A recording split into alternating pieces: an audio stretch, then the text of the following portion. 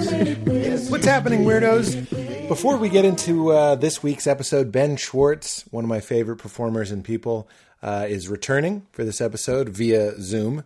This is the first episode we've done since people are in lockdown over the old Zoomers here. Zoomers? Not everything has to be a thing. Well, whatever. Everything has to be a thing. Over the Zoomers, I thought just today, I was like, it's a great time for a best of You Made It Weird episode. And I texted Katie, and I was surprised that the last one we did actually cut off in May of 2018. So it's been 2 years. So if you have suggestions for moments that are either funny, silly, or otherwise memorable, that you think were some of the best moments from the past 2 years, I just made a post on the Facebook page. You can the You Made It Weird Facebook page. Go ahead and leave a comment below, and we will try and get all of those moments into a great third installment of Best of You Made It Weird. I personally just want to hear them. Maybe we'll do a new way where I play them and react to them with Val or something, because honestly, I would love to hear some of the moments from yesteryear, all the stories about touching faces and being in crowds. I think it would do us well. This episode did me very well. Ben is incredible, and it was just as good, even though I couldn't see him. I mean, it was a little bit different, but just as funny and silly and fun. So let's get to that as quickly as possible, as I always say. I am very, very grateful for the Pete's Picks. Each one of them is helping me cope, and that's 100% real. It's not a advertising hook. I am surviving, in great part with Charlotte's Web, which, as you know, is one of the things that I use to regulate my mood, help me feel good, help me deal with stress.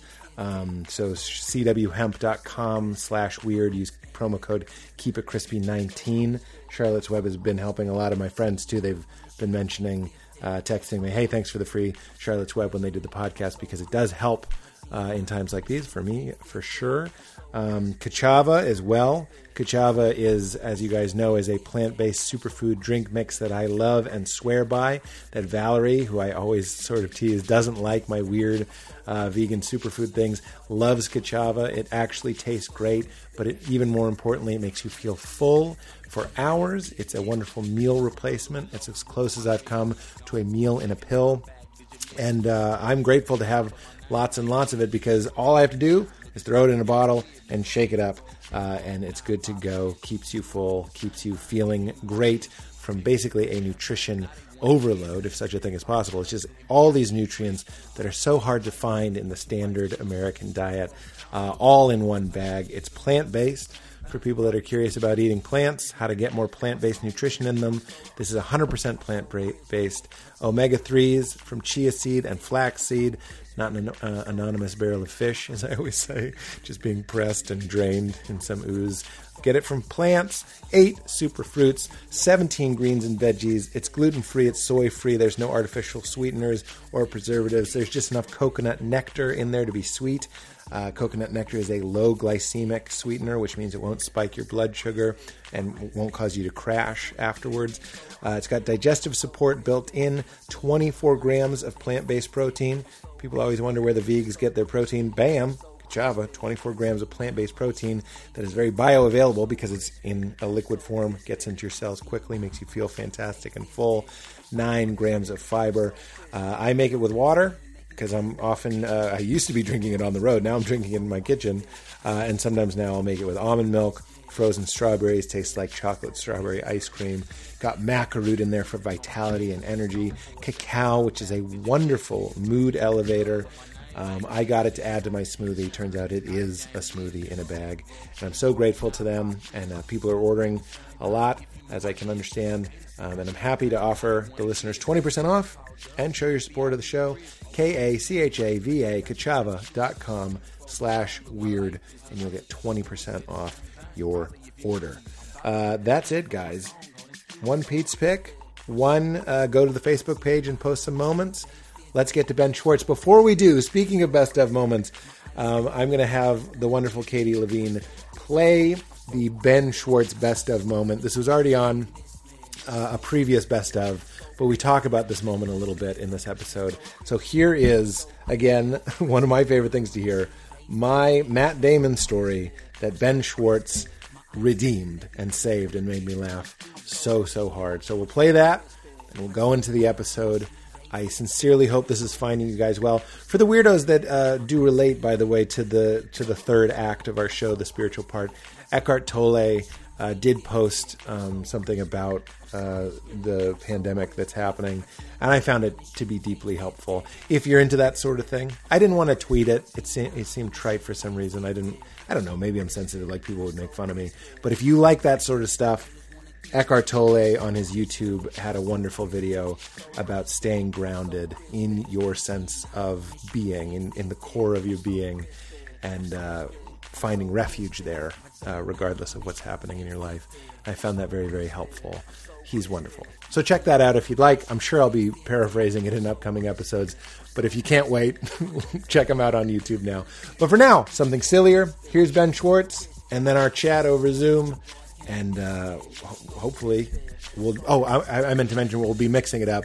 I have backlogged episodes, so we'll do one over Zoom. Then next week we'll do one of the ones that are recorded before all of this. Then we'll go back and forth so we can have a taste of what it used to be like and a taste of what it's like now. And hopefully before we know it, we'll be back to normal and better than ever. All right, guys, get into it. What's your Matt Damon story? Okay, Matt Damon. Play it through. So this is the rehearsed thing that you had rehearsed. I'm going to do what I think you did, and then you tell me exactly what happened. Yeah. All right, so you're him. Here we go. I'm me, and I realize his wife has just handed him her He's purse. next to Ben Affleck? Ben Affleck is occupied, but next Great, to so him. he's by himself with nobody to talk to. Kind of. Beverage in hand? Yes. Okay. He could have easily... He started talking to someone else, and I realized that's as good as it gets. Yep. You got to go in there. So I went in there, and I tapped him on the shoulder, and I go, Matt, sorry to disturb you. I'm going to be Matt. Okay, Do it for real. yeah. Do it for real. Matt, hey, I'm so sorry to bother you. I'm Pete Holmes. I don't know if you remember, we did that water.org video together. Oh, yeah. Yes, thank you for doing that. Oh, yeah, it was fantastic. It's nice to see you again.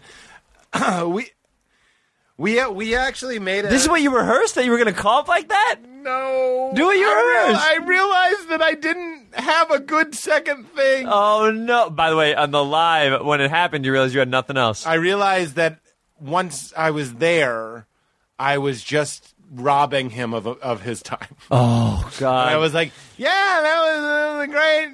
Goodness That moment of, you don't want to talk to me. I know. You don't want to. I've had that moment before. I should have just walked away. I should have just said, What'd you say? Okay, now go through what instead really I happened. went like, I actually... Did he say he knew what you were talking about? He's like, yeah, oh, yeah. he did. He was like, I Good. remember that.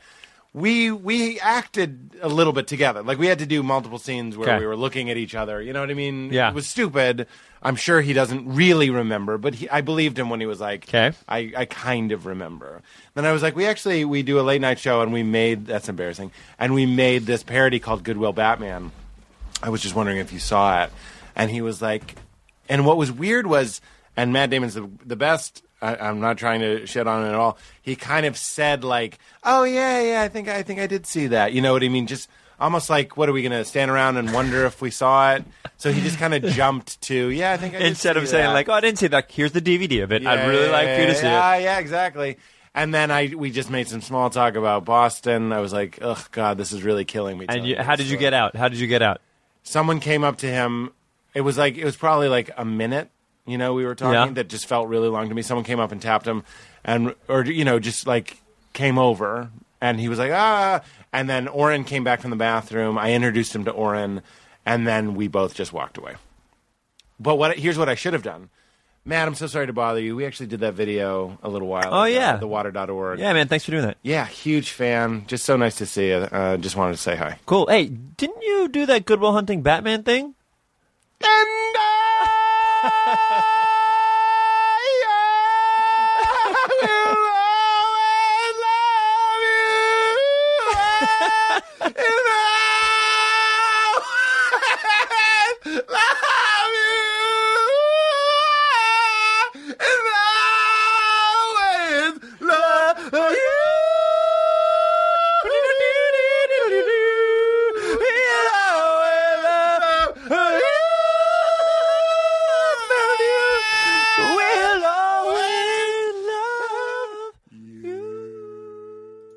Hello? Oh my God! Do you regret saying yes? Oh no! Wait a second, I'm gonna plug you in. Do you regret this? Are you flooded with regret? Wow, baby. 2020, baby. Katie Levine, baby. 2020. So how often have you recorded a podcast through this device? 0. That's what the zeros in 2020 stood for. So was what are the number twos? of The amount of people? the twos is it's actually a funny story. 2 times on 2 separate February 2nds, which of course is 2-2. Of course. I found a number 2, which is obviously a human feces, in a number 2 pencil. It's weird, but somebody had rolled up human feces so fine that I had been writing with it, which would have been fine, but I was taking the ERBs. It's like the SATs, and the Scantron did not accept the poo-poo. This is going to be huge. Can you look at your computer screen right now? Can you see that it's 2 things that are moving? Yeah. Can you see how loud you talk compared to how I talk? No. That's enthusiasm. I refuse to curb it. I won't curb it. I don't want you to curb a thing, goddammit. I love it. Did you hear Larry David's going to be on the new Muppets? He's going to be Kermit the Frog. Oh, okay. Thank you so much for having me on, dude. This was so fun. Ben, people don't tune into this for your COVID-19, for your coronavirus. They're not tuning in for the updates. Do you want to get anything out of the way first, or do you want to live in a dream world where it doesn't exist? Dream world? Okay. I'm a COVID denier. What do you think's happening right now in the world then? I think it's just, dude, my fucking father, man. Why is it the most at-risk people, the oldies, are the ones that are like, it ain't nothing. It ain't nothing. I said, Dad, are you staying in? He goes, can you picture me staying in, Peter? It's like, what? So I'm not a denier. How are you doing? I'm good. Everything is fine. It's just very scary.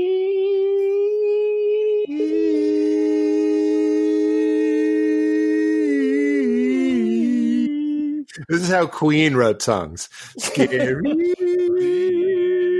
Get the teeth in here. They called him the teeth. I wrote every now and then. I'll help someone with their like acceptance speeches for award ceremonies. My friends. Don't tell me you have Rami Malek. No. But one of the lines I wrote for somebody, which they did not say in the end, was I can't believe the supporting actor award didn't go to Rami's teeth. That's great. Yeah, that really is wonderful, good stuff, man. Really good stuff. Really hitting all the audiences. Who didn't do it? Listen, Brad Pitt, Leo, Quentin Tarantino, fucking Hillary Robbie is my agent. What's the wonderful actress's name in I, Tonya? Hillary. Hillary. No, Hillary. Who plays I in I, Tonya? At Tu Brute. Robbie. Come on, Robbie. What's her name? No, Ides of March. No, come on. What's this woman's name? She was in All right, I'll look it up. No, this is like one of the most famous actresses in the world. I'm looking it up. Here it is. It's starring Craig Gillespie. I'm just kidding. Craig Gillespie. It's the director. The actress is Margot Robbie. Margot Robbie. Margot Robbie. How are you doing with Child? How is this with Child? With Child, I do want to get to you. One thing that watching the recording signatures on screen, it sure does give me a visual. Yeah, it gives me a visual of how much more I talk than my guests. I wonder if it really changed the way that you talk because of this, or rather just for this episode, because you could literally see when you talk and when I talk. Yeah. Well, I'm just staying on the I, Tonya page, to be honest. That's real. I don't want to see the clock is why. I don't want to think, oh, it's been 10 minutes. How many, is it good? You know, I don't want to do that. I want to be. I want to be fresh. I want to be silly. Every couple minutes, can you just please add another actor in the I, Tonya cast list, and I'll try to guess what character they played. Yeah, sure. Let me go ahead and open up. I'm going deep now. I'm going into a website called IMDb. Oh, the it's the international movie database. Oh, sure. Yeah. And the B got it in the acronym. Who's B's agent? It's database. It's one word. You know, I go on IMDb to look up who reps B because they got them in the title. Well, single card. Have you ever been to IMDb's? It's just my IMDb. It's literally just my international movie database. Yes. Can I say to now that we're recording that everybody, how this started was that you a couple days ago, I think before the virus, or was it before the virus? I think it was before. It was. You're like, let's do one, and then I was. Yep. Nope. Go ahead, buddy. Sorry. Okay, and so let's do one. I was like, all right, that'd be really fun. And then this happened. And you're like, you know what? We should really do one now. And then you're like, what about? And you're starting to schedule. And you're like, what about tomorrow? And I was like, yeah, what time works? And you're like, whatever, like 5. I'm like, great, 5. I was like, wait, we're not doing anything. Why don't we just do it now? And you're like, great. And I told you that I was, you know, I'm aware that sometimes this podcast gets serious, and I really love that. But it's often the silliness that will stick with me. The depth does as well. But I was thinking of several Ben Schwartz moments, and I told you this already, but specifically I told you the story about meeting Matt Damon. And how he didn't snub me. I'm the ass in that story. I'm not saying that for political reasons to stay on Matty D's good side. I mean it. I was the drunk guy that went up to him, and then you reenacted it, and it made me sing. Yeah. You remember you were like, let's do it again. And you played Matt Damon, and you said, hey, aren't you the guy from that thing? And I just started singing, and I Will Always Love You. Are there any other moments in your life that you wish that you could have a do-over on? Because now I'd love to do at least one more. Is there a moment in your life with a celebrity or anything that you're like, you know what? I could have done this better if I had one more shot. Well, people, a lot of them have been shared on this pod already. Okay. Oh, okay. I have one. Regina Spektor, right? Mm-hmm. Mm-hmm. She's a musician, right? Mm-hmm. I'm getting this right. I just want to make sure I have a young. She lives in New York, maybe. Yeah, I'm looking her up right now. This is the bad thing about having computers in front of us. Yes, Regina Spektor. I know. She was also on the Hamilton mixtape, I believe. Yeah, it was Regina Spektor. I just want to make sure we're all in a daze. We're all in a daze. By the way, I use that to get out of everything. We're all in a daze. Are you doing work? Are you trying to do work during all this? Like, are you trying to do work or no? I like you. I'm lucky that I have a couple scripts that I'm working on. Lucky meaning I have something to whittle at. It's nothing like looming over my head because everything's sort of shut down. But it's like a little bonsai tree. A couple scripts that I'm working on that I can go out for a couple hours and trim. Most of my life is hanging out with baby Leela and Val. Mm-hmm. And obviously there's no Katie, our nanny, isn't coming by. So it's just a full-time job. So that's pretty, it's sort of a good thing because we have something that needs our attention all the time. So it keeps us from just going like, what do I do? She always needs something or wants something or needs a walk or needs to be fed or whatever. Isn't that nice that you get to be around your baby for that long? That's so fun.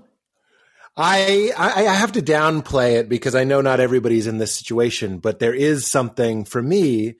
I realize that one, I carry a lot of stress, even though I love doing stand-up. As soon as my entire calendar vanished, you got to feel the weight of that, even though it's something that I love. I know you love, like you do your shows with Middleditch, for example. Mm-hmm. That's a joy.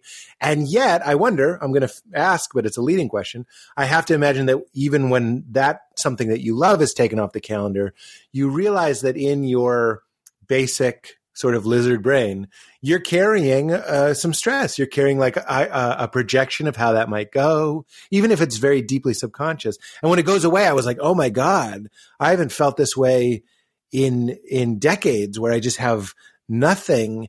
And again, I know not everybody has this situation, but for me, I've been like, oh wow, Val and I joked, we're pandemic people. We're hanging out with Leela. We're sticking around the house. We're cooking. We enjoy each other. At night, we watch a movie, and that's pretty much it. But what are you doing? Tell me what you're doing. I find myself, I like you, I owe a script somewhere, but I find myself every time I try to write, I get like a couple sentences in, or I rewrite the same sentences a couple times, and it's very hard for me not to keep looking at Twitter, very hard for me not to keep looking at CNN.com and like checking everything out. And then that puts me in a wormhole, and then I try to get myself back. And even when I write my whole life, I would go to like, Twitter, Instagram for like a second, keep coming back and forth. But this time it's like when it consumes me, and then I can't quite get on track. So it's been hard, hard to write, but I completely understand. I've had days where I sat down and I just go, it's not in there. Like everything that we do to feed our creativity, even though writing is isolating and you're just sitting and, technically we are able to write, we can type. Doing live shows, going to dinner with friends, that's writing. Wouldn't you agree? It's like it fills you up with those experiences that you're recreating on the page. I think maybe I said this the first time I was on podcast, but there's this thing where when I started doing improv at the very beginning, my whole life was comedy, where I was like waking up in the morning, writing jokes for freelancing jokes for Letterman. Then I would go work as a page for Letterman. Then I would be an intern at UCB. And then I try to get on stage at midnight for, Liquid Courage or whatever they called it at UCB. And then I would take classes, and during some of my classes, I'd be like, God, I feel like I'm just like rehashing the same scenes. And the teacher said, you have to have experiences. You have nothing to improvise off of. She's like, you're improvising off of comedy. And I was like, oh my God, you're right. So she's like, go on a date, go to the zoo. And this is years ago, 2003, 2004. Yeah. And so that is a big thing. I found myself going to video games. So I've been going and playing old video games that I've beaten in the past. There's this game called Chrono Trigger, which is a great game for Super Nintendo, and I'm replaying that. But then it tells you how long you've played when you save it every time. And anytime I see the number of hours, I'm like, oh no, I got to get back to work. What am I doing? And like that never shuts off. Yeah, that piece of me is like, oh, you're wasting time somehow. Get back in there. What are you doing? Like that never really shuts off. I feel like you're not opening the one gift for people like us in this field that you have is the ultimate excuse to play. Chrono Trigger, is it? Don't you fucking dare. How dare you? You know it's not called Chrono Trigger, Pete. Petey Hollums. It's Chrono Trigger. CHRONO. Did you ever play video games growing up? Dude, I'm Johnny Video Games, baby. I know all the games. There's a birthday party of yours that we played Rampage together. Do you remember that?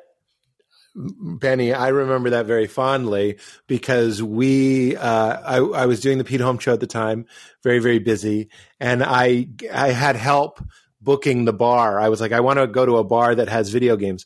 I should have specified I want like 90s video games. I want the video games that we played when we were kids.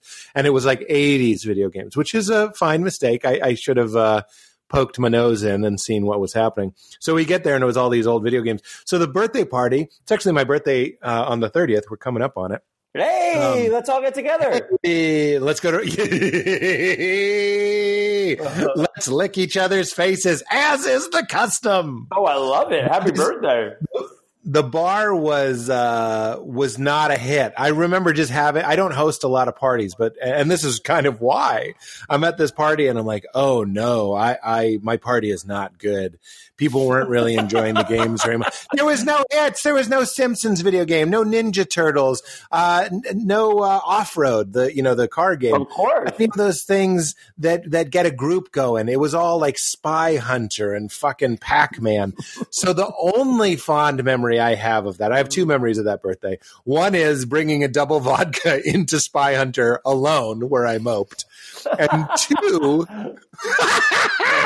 two, you arrived late, and fucking Benny Schwartz, you killed it. It was a dud of a party. Most of the people had left, and you came in and you gave me one of my fondest birthday memories, which was that you were like, I want to play Rampage with you. And Val was there and she watched us play and you were being funny. And it was a mitzvah. I'm not saying that because you're Jewish. So I would say that anyway. It sounds like you're saying because I'm Jewish. But you know what's interesting is that there I was, right, with my yarmulke and my half a pound of lox. And I came into the place spinning my goddamn. I wish you had half a pound of lox. Mm-hmm. I'd go for some latkes right now. They keep well. All right, man. I get it. You know, a Jewish person. But for that, that party to me was great. Like I went in there thinking like, oh, this is super fun. Let's do it up. I didn't have the visual of you moping while playing Spy Hunter and downing a double vodka is something that I will cherish for the rest of my life. I wanted to be let into that semi truck as the Spy Hunter car and then not come out. I just wanted him to drive me. He seems invincible, although he's not. He can explode. He's not. He spins out if there's oil. Oh yeah. You need a dry road. So much like life. You tell me. You first of all, a couple things you said. One, completely agree. Creativity is being out in the mix. Those comedians that end up doing the reason why it's a kind of a cliche that we do jokes about airlines is because once you become a touring comic, that's a real risk that you don't have a life anymore. So you just talk about motels and airline food. Think about airline joke right now. Just do it. Let's see if you can do it, Pete. This is what you are. This is what you train for. Okay. Go. Recycled air. Isn't all air recycled? Is there somewhere you can go to get new air?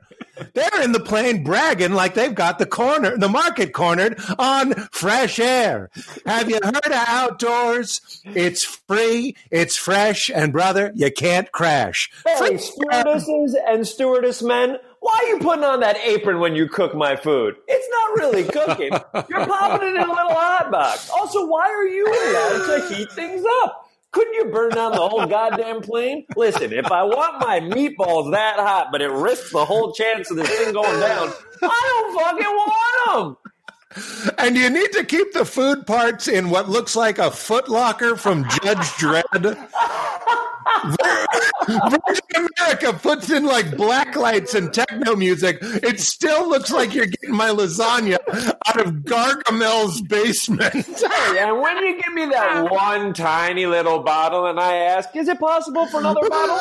Don't lie to my goddamn face and tell me there's no more bottles. I know you got more bottles. Don't fill it up with your weird fucking toilet water and call it a Dasani with salt. Oh, my God. The toilet water. I've had stewardesses and stewards tell me, don't get the coffee. It's the potted water. You've been in a trailer on a set. Would you take a cup of that water? You turn the faucet and it goes, it's Winnebago water. What is this, Mad Max? Why am I hearing the water pump kick on? And why did he just take my fettuccine Alfredo out of RoboCop's bedside table? We can do it. It's not hard. It's not hard. What? We could do it. You give us a subject. I think we can make jokes up on it for a bit. This is what I think this we is can. The outlet we needed. That was so much fun. Just listening and going back and forth was so much fun. I wish I could see your face. I do. I think that's one of the reasons why it's, I'm not great on the phone. Are you a phone guy? I don't like the phone. I'm fine with the phone. I like FaceTiming. I'm doing FaceTime. I've been doing Marco Polo with some of my friends, which has been really fun. But what I used to do MP. But now, talking about MP. Now, God, I ate a little bit of bread and it's in the back of my throat, and I just can't quite.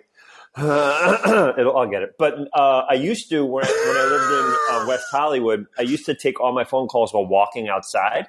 So like I'll be walking and be like away. But now I live a little bit in a more elevated place where there's not as much service. And because of that, I can't go outside. So all my phone calls are inside now. So I've gained like 50 pounds probably. I hear that, and you've just made me realize I like making phone calls in the car. But I don't just what am I supposed to be looking at right now? Regina Spektor's Wikipedia page? I don't know what to do. Oh, finish that story. Finish that story. Sorry, finish that story. Go. We just had a great time and forgot about it.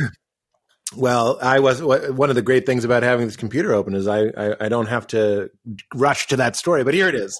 This is the one that we'll fix.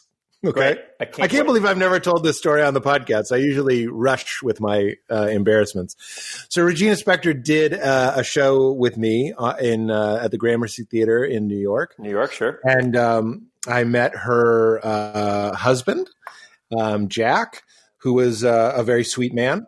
And we were just sort of I don't know Regina. I'm an admirer of hers. Val loves her. We're having she was just being such a delight. And this is a story where I'm an ass.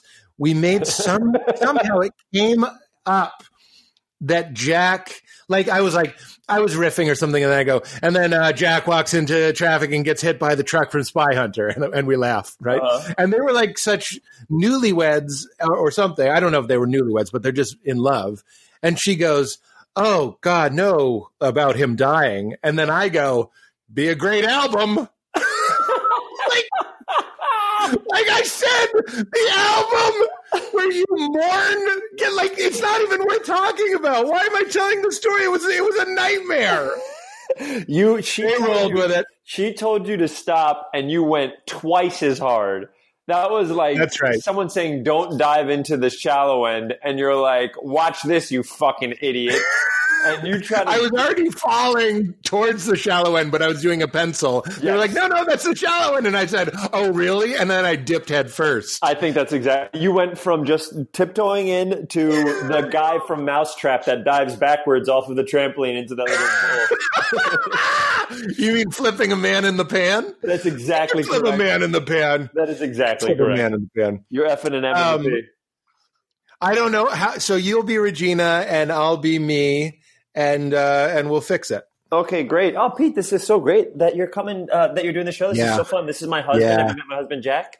Oh, hi. I think maybe we met downstairs. I was the guy that looked at the hummus but didn't have any. Oh yeah, the guy. Yeah, that was funny. Why didn't you have any hummus? I just was like open air hummus. I don't know. I know it's only 2018, but I'm sort of like worried that there might be some sort of pandemic. That's just me. All right. I feel like it might come to fruition in a few years, but I don't know. Don't listen to me. All right. Okay. All right. Yeah. So I'm glad you're doing the show, Regina. My wife, Val, loves you. Hey, Val. How and are I you, love Regina? you too. Nice to meet you, Regina. How is nice to meet you, Val. How are you? I'm very good. Oh. Good. Are you from the 30s? Yeah, I'm getting a spell of the vapors. Oh my God! Do you have to go to market? Sorry, Val. She has a spell of the vapors. She is going to pick up a single loaf of French bread in a canvas bag later, but that has nothing to do with anything, really. Okay, good. She's going to get preserves and jams and jars. Yes, there's nothing I like more than getting the groceries just for that night's supper. I hope nothing in the future happens where I have to buy like a bulk of stuff and stay indoors. Both of you guys are so in tune with weird viruses that might happen 20 years from now. That feels so weird. I just keep watching Contagion. I just can't stop coming when I watch it. It really gets me there. I'm sorry? Now I'm going to be Ben real quick. You had the opportunity to save yourself, and before you even got to the moment where you screwed up, you fucked up twice as hard. Do you understand what just happened? I regret nothing. We didn't even get to the part where you messed up. That I'm sorry was the stuff of legend. I mean, I can't tell you how happy it made me that you gave it a hard ... Sorry? It was just brilliant. I'm crying. Great singer, by the way. Can we play some of her music in the background while we're doing this song? We can't afford it. Of course not. I'm just kidding. I'm pretty sure we're not that popular of a show. I think we've done things that you're not supposed to do. I feel like you are popular. Am I incorrect?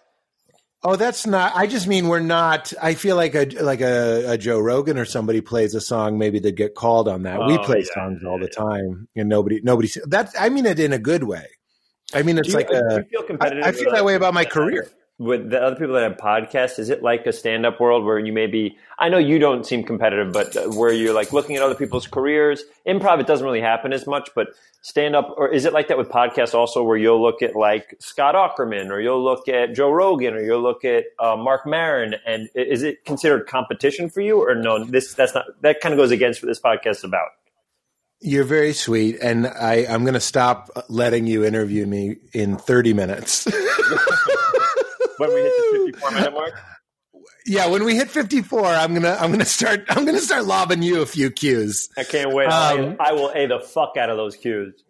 I don't know why. I'm lucky in the sense that it's just never occurred to me to Google the ratings or to see where we are. When Maron had Brad Pitt on, I thought that was so fucking cool. But when Maron had Obama on, I was like, oh, this is over. There's no competition anymore. And Rogan, forget it. That's just a completely different. You know what I mean? I'm a pony, and he's like a fucking huge. What's that big wheel monster truck? Like a pony can't. Pony's not interested. This pony's eating flowers. This pony's got huge fucking balls. You know what I mean? Oh yeah, oh yeah. When I kneel at a creek to drink, I actually kneel on my balls, and they're so big. There's like a like a gobstopper. There's a shell around them, so I can kneel. Sure, it's very nice. What are you a competitive fella? Because it took me a long time to realize that I am competitive, and I feel like everybody has to be competitive to make it to where you are these days.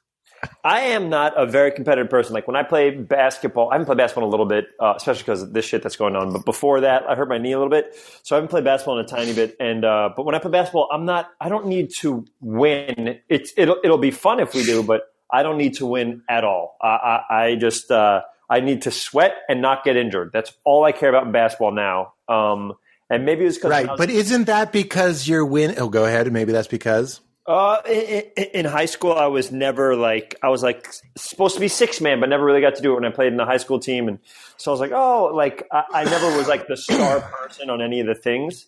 So for me, there was never that edge of like, oh, we gotta, but I love, I love watching sports and rooting for people. I don't think I'm competitive there. I do think there's a piece of it that's like in comedy and what we do, it's not competitive. It's more like driven. I'm like driven to work hard. I want to make sure that I'm using my time in the right way. I'm writing scripts when I'm free. I'm acting in the things I care about, like doing that. But I won't look at someone's career. Maybe at the beginning, I'd look at someone's career and be like, oh, I wish I had that. And then once you start forming your own career, like I don't do this, but like if you look at Brad Pitt, I'm like, I'm never going to be Brad Pitt. I'm not going to be like, I don't need to be Brad Pitt. Like I'm happy doing this shit. You know what I mean? Da, da, da. I think, when you start getting your own career and you kind of look at stuff, you're like, I'm kind of happy doing this stuff. Yeah, it'd be really cool to be the lead in a Marvel movie. But like, this stuff is really fun if that doesn't happen. You would have been a great Ant-Man. I love Red, but you would have been a great Ant-Man. Oh my God. Ant-Man would be so, there's this cartoon called Plastic Man that I really wanted to, do. I know Plastic Man. Yeah, I got a little plastic. He's like a fantastic four-less Captain Elastic. Captain Elastic is his name. We're all in a fog. We're in a fog. We're all in a goddamn fog. Isn't it Dr. Fantastic? I think it's Mr. Fantastic. Is it Dr. Fantastic? I know for a fact he went to 4 years of fantastic medical school, so I feel like he picked the wrong name. I think I broke my chair. I've had this chair for 10 years. I think I just broke it. Oh, I wish it was during a big riff and you laughed, so it would be a story. I tried to lean on it to stretch more. It doesn't matter. I'm sorry, Benny. So it sounds to me like you are. Can you just Venmo me for that? It's the right. Yeah. It's the right. Actually. Yeah, it's right here. It's the right arm. Now it goes all the way to the right when it shouldn't. Okay. This is like, who is that story? Oh, it's Frank Sinatra.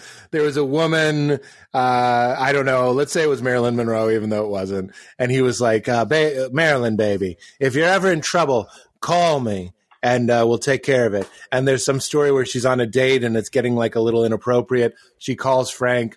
He goes, don't worry, I'm on it. Hangs up. Like 5 minutes later, there's a knock on the door. It's the cops. Phone rings. She picks up. It's Frank. He goes, they there yet? Why I tell that story is, what if there was a knock on your door right now and there was a new chair? That would be amazing. Is that going to happen? I wish I could because of the virus. My miracle guy. Oh, of course. Because of the virus. So because of the virus. We're all in a fog. We're all in a fog because of the virus. I've already said that is like, there's only 6 jokes going around. There's one virus and 6 jokes. And one of the jokes is like, hey, it's not so bad for the introverts. We don't have to see anybody. And I'm like, we don't even need curb. Everybody's making that observation where it's like, oh, I don't have to see my annoying in-laws or whatever it is. Right. Are you getting any of that? Is there a part of Ben that enjoys unplugging? There is. By the way, I find that I push myself very hard, and oftentimes don't get to enjoy things or slow down. And I realized that I could spend a whole day doing fucking nothing. Like I could play video games and I could watch 2 episodes of something. Then we'll eat some meals, and it's like I'll get through the day and be like, "It's 7?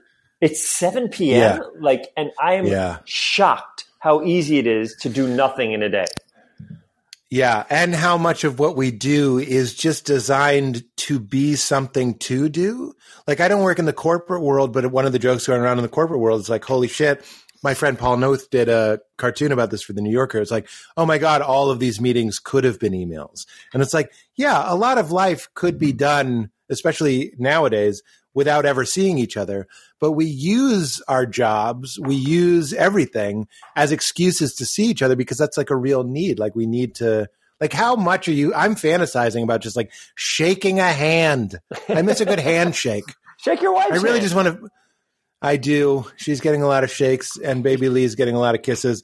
I do this is agree. interesting. It's like physical or just like walking around, just like seeing one of my friends just moved right near where we live, and I'm like, oh, I would love to go walking with him, and I was like, I guess I can't now. He lives right there, but it's like I guess you can't, like walking around or going to play basketball or going on a hike or stuff like that feels a little bit weird. You can hike just at a distance. I ran into Moshe on a hike, and we had a good 6-foot chat. Oh, nice. And that's been really nice. Although it's a little bit like a zombie movie because Val and I have been going on more and more hikes. And I saw somebody that actually they saw me, somebody that I went to college with, and they were like, Pete. And I'm like, I look up, and next thing I know, a woman is coming at me, arms open for a hug. This was like 2 days ago. No. And I was like, I was surprised. I was like, I stepped back, put my hands up, and said, "What are you crazy?" And then she thought, I swear to God, she thought I was big timing her because I've been on TV or whatever. So she was like, oh, I'm sorry. And then she went to hug Val. And I went, no. Aren't you following what's happening? There's a pandemic. And she goes, oh, I'm not following it. Like it's the World Series. Oh my God. That's like, and then Jared Leto said like, yes, he just came out of 12-day. It was one of the most perfect headlines I've ever seen. Jared Leto just got out of like a 12-day retreat, and he goes, "What's going on?" I was like, yes, what? Perfect. I guess this woman was on that retreat with Leto, the Leto retreat, but then she started walking away, and I could tell that it was either insulting or embarrassing or something. And have you ever done that where I didn't initiate this exchange, and now I'm the one going, so where are you? Like, what are you doing in that? Like to make up for like, I'm sorry. That's what I did. And I was like, oh, I really would have loved to hug you. I just, my baby was on my back. Leela was strapped to my back. And it is like a zombie movie in those moments where you're just like, like, don't you know? Like, we don't even know who has it. You could be giving it to my baby right now. It went from like very relaxing hike. It was the same hike you and I did, the Griffith Observatory. Oh, beauty. Yeah, so you can still do it. We could do it with a good distance. I guess. Maybe that's what it takes. And we have a dog, and so when we walk the dog outside, people want to pet. We have a very cute dog, and people want to pet the dog. But now we're deciding, you know what? Don't like, because I guess of course not. Dogs can't physically get it, but when you pet the dog, that dog will be in our bed. It's a virus. Yes. It's a virus loofah. It's a virus swab. Again, I'm taking like 3 walks a day. I take Leela out because there's nothing, you can't take her to the park or anything. So you just take her on a walk and I'll let her out and she runs around and it's beautiful. And then I hear these 2 women walking their dogs and they go, little person. And I'm like, what the fuck is that? It's a zombie movie. I'm like, they start coming over with the dogs. And I just scooped Leela up. And the woman was like, she loves our babies. Let her pet them. And I was like, I'm sorry. I just don't know what the protocol is. But I'm thinking, I wouldn't let you touch the baby. You touch your dog. It's if A equals B, B equals C, baby. What are we doing? We're also very nice people, like where I don't want to make anybody feel bad, or I don't want to have a confrontation or feel awkward. So like it takes so much of me to be like, oh, I'm so sorry. I'm so sorry. Could you not pet the dog or something like that? Yeah, that's it. And because of the one on the hike, I've gotten better to just be like, I might be overreacting. I just don't know the protocol, so we're just going to wave. But I got better because of the first one. The first one, I just went, "What are you, crazy?" And I should have said, I literally said, "What are you, crazy?" I should have been like, "Oh, I'm so sorry. It's so great to see you." But now I know. Like that's one of the things I learned. But I don't even know. You gotta find that right level of careful to be. I think this falls within that. But I do catch myself having thoughts like these headphones that I'm wearing for this episode, I haven't worn since I was on an airplane. And then I was like, should I wipe them down? And I was like, I'm not doing that. I'm not living a life. I did a voiceover record for something I'm doing.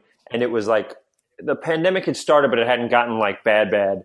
And I was like, I don't think I should be here. Like, cause you're in a small room and you're using and then I will say this, one of the record places I go to a lot, I love them. Up in wherever it is, they're lovely, and they're like, you know what? We wipe down everything. We wipe down the microphone. We wipe down the stand. We wipe down. I was like, that's awesome. I was like, yeah, but it was before we really knew that it could be airborne for like 3 hours, or you know what I mean? And I was like, oh, someone had just been in here, so you can't wipe that down. And I regret like being in that small room doing that for because when you do voice record, also like sometimes your voice has to be really high and your throat gets really raw, so you're more susceptible to get sick.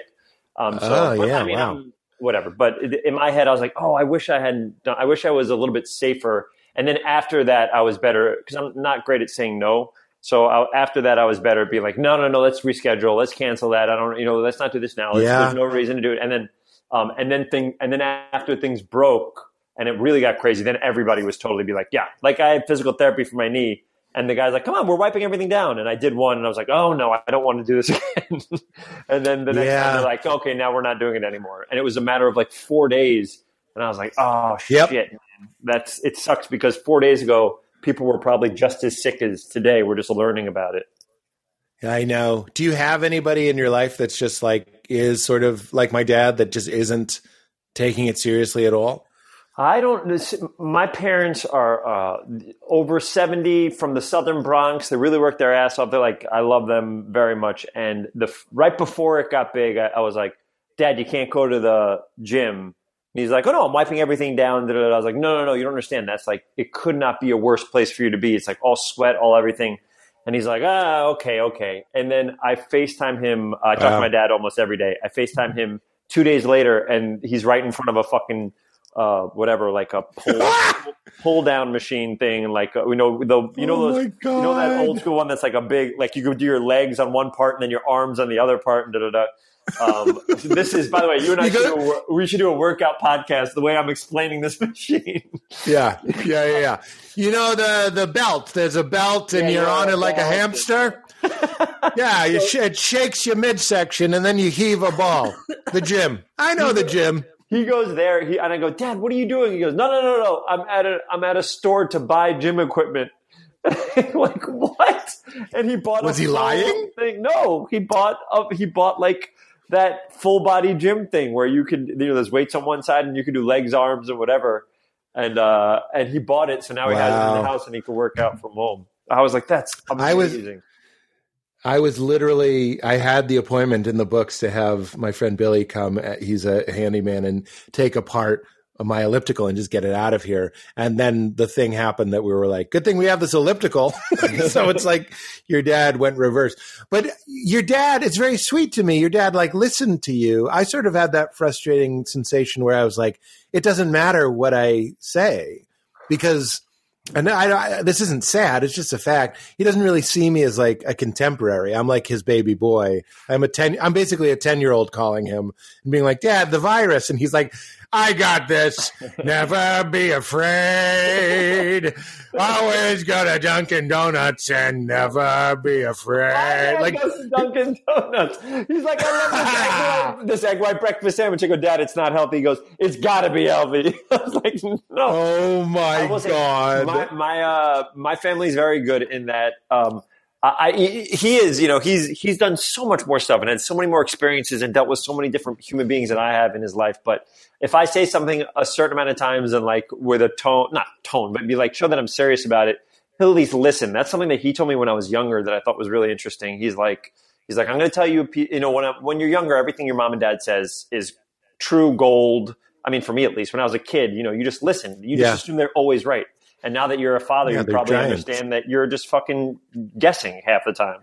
But, so one of the things he told me when I started getting college, he'll be like, oh, Dad, like he'll say something and it feels very parenting in the time when you didn't want to be parented. And he'll be like, listen, this is all I'm going to say. When I tell you something, it's just, you know, what I want to tell you. And then it's up to you if you want to listen to it or not. It's totally up to you. You're an adult now. You can da-da-da. And I was like, oh, I actually like that. And by the way, I do the same exact thing when I receive notes on a script. It's like, all right, instead of immediately being like, what? You're wrong. That's not right. Or, oh, this sounds insane. I'll listen and absorb. And then later on, I'll, you know, be like, all right, is this for me? And I have a great example of this. Because that was, I did when I was helping out with Star Wars Episode 7. I got lucky enough to like help with that voice thing for BB-8, but also I would look at cuts of Star Wars.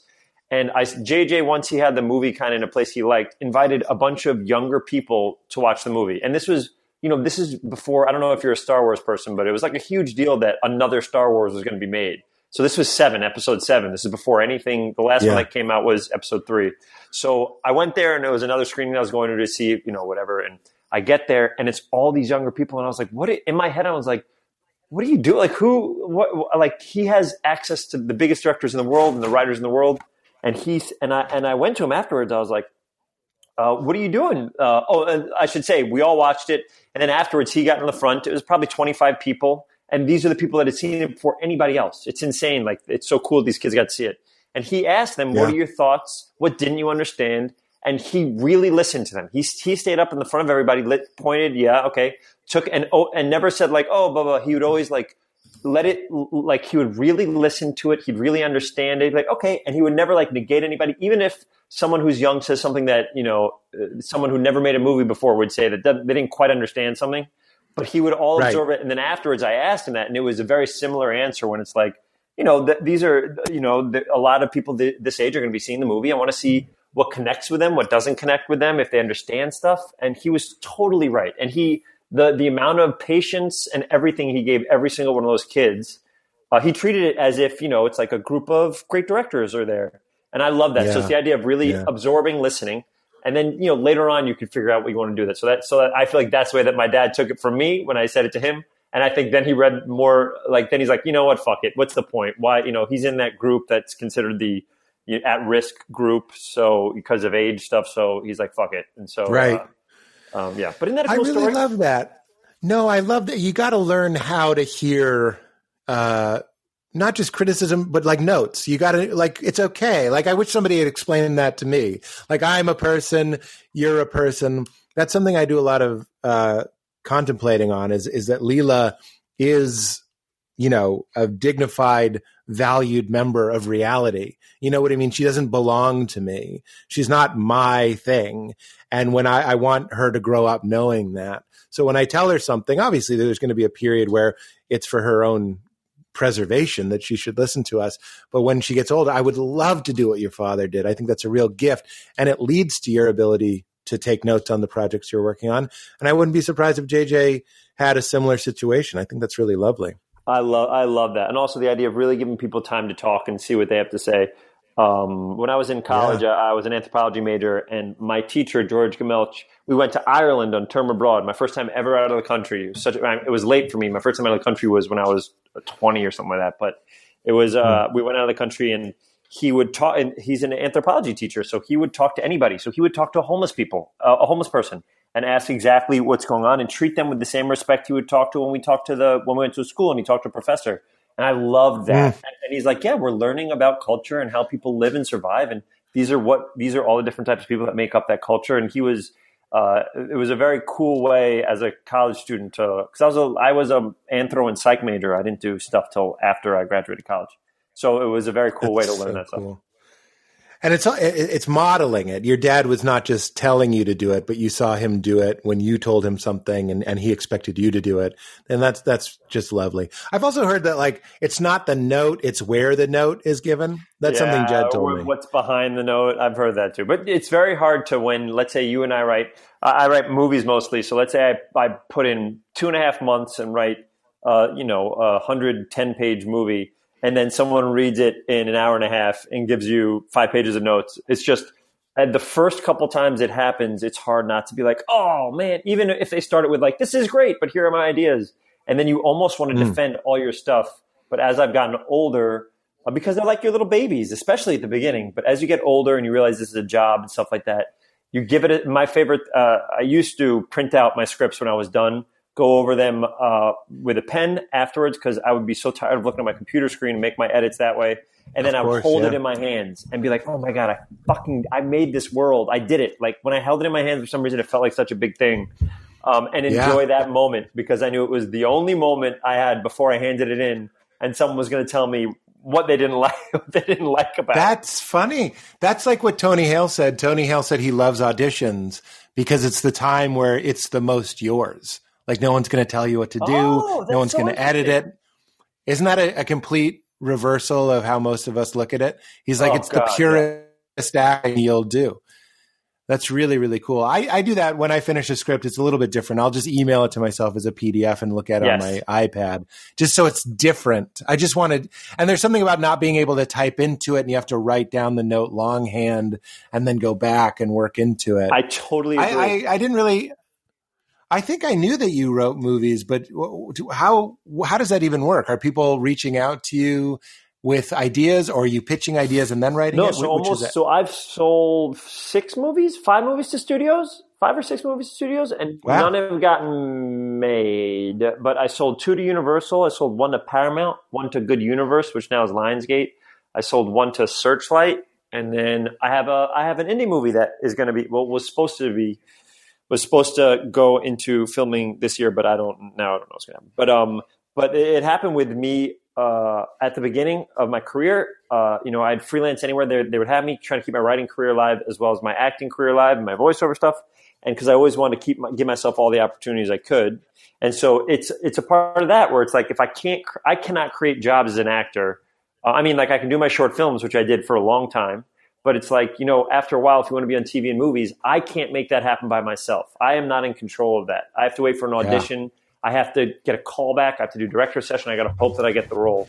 But for writing, I'm always in control. I'm always in control with how much I want to write. So I would go around. My first script I sold to Imagine off of a pitch that I did in front of Brian Grazer. And then the next one I did for Imagine and Universal as well. And then the next one got on the Blacklist, which is this fun list that Franklin Leonard put together, which is actually pretty remarkable, especially from where it came from, where like assistants and people throughout the industry would vote on their favorite unproduced scripts, and it would be put on this list. Do you know about that, Pete? The Blacklist? Yeah, no? I do. Yeah. So I did a remake of a movie called Soap Dish, but which was a great movie from the 90s with like an incredible cast, and I did it as an all Latina cast involving telenovelas instead of soap operas. And and I did 1 draft of it. I wrote it so quick. I probably wrote it in 2 months, 1 draft, and it was for Alan Greisman, who worked with Rob Reiner for years, and he did the original Soap Dish, and we wrote it for Paramount, and it got on the Blacklist, but it just never got made. A lot of my movies it just stops unless you have a huge star attached or something. Sorry. So these are your movies. People aren't saying, would you like to write the Soap Dish movie? You're coming up with the conceit.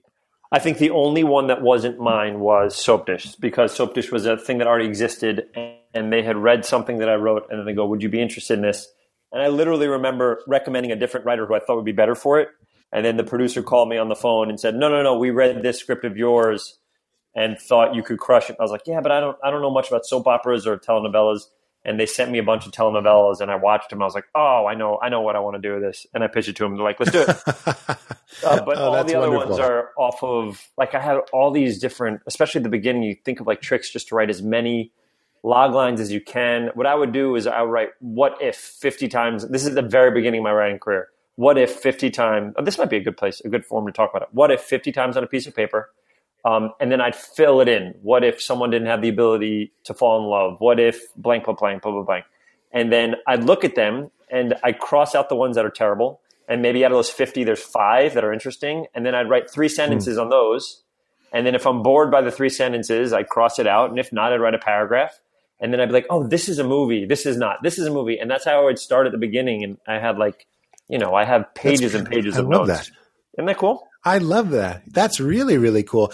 I know that it's a tricky guy, but Woody Allen had a similar thing where he would write down little scraps of ideas. It was in that PBS doc. Oh, yeah. And he would put them in random drawers and stuff, right? Yeah.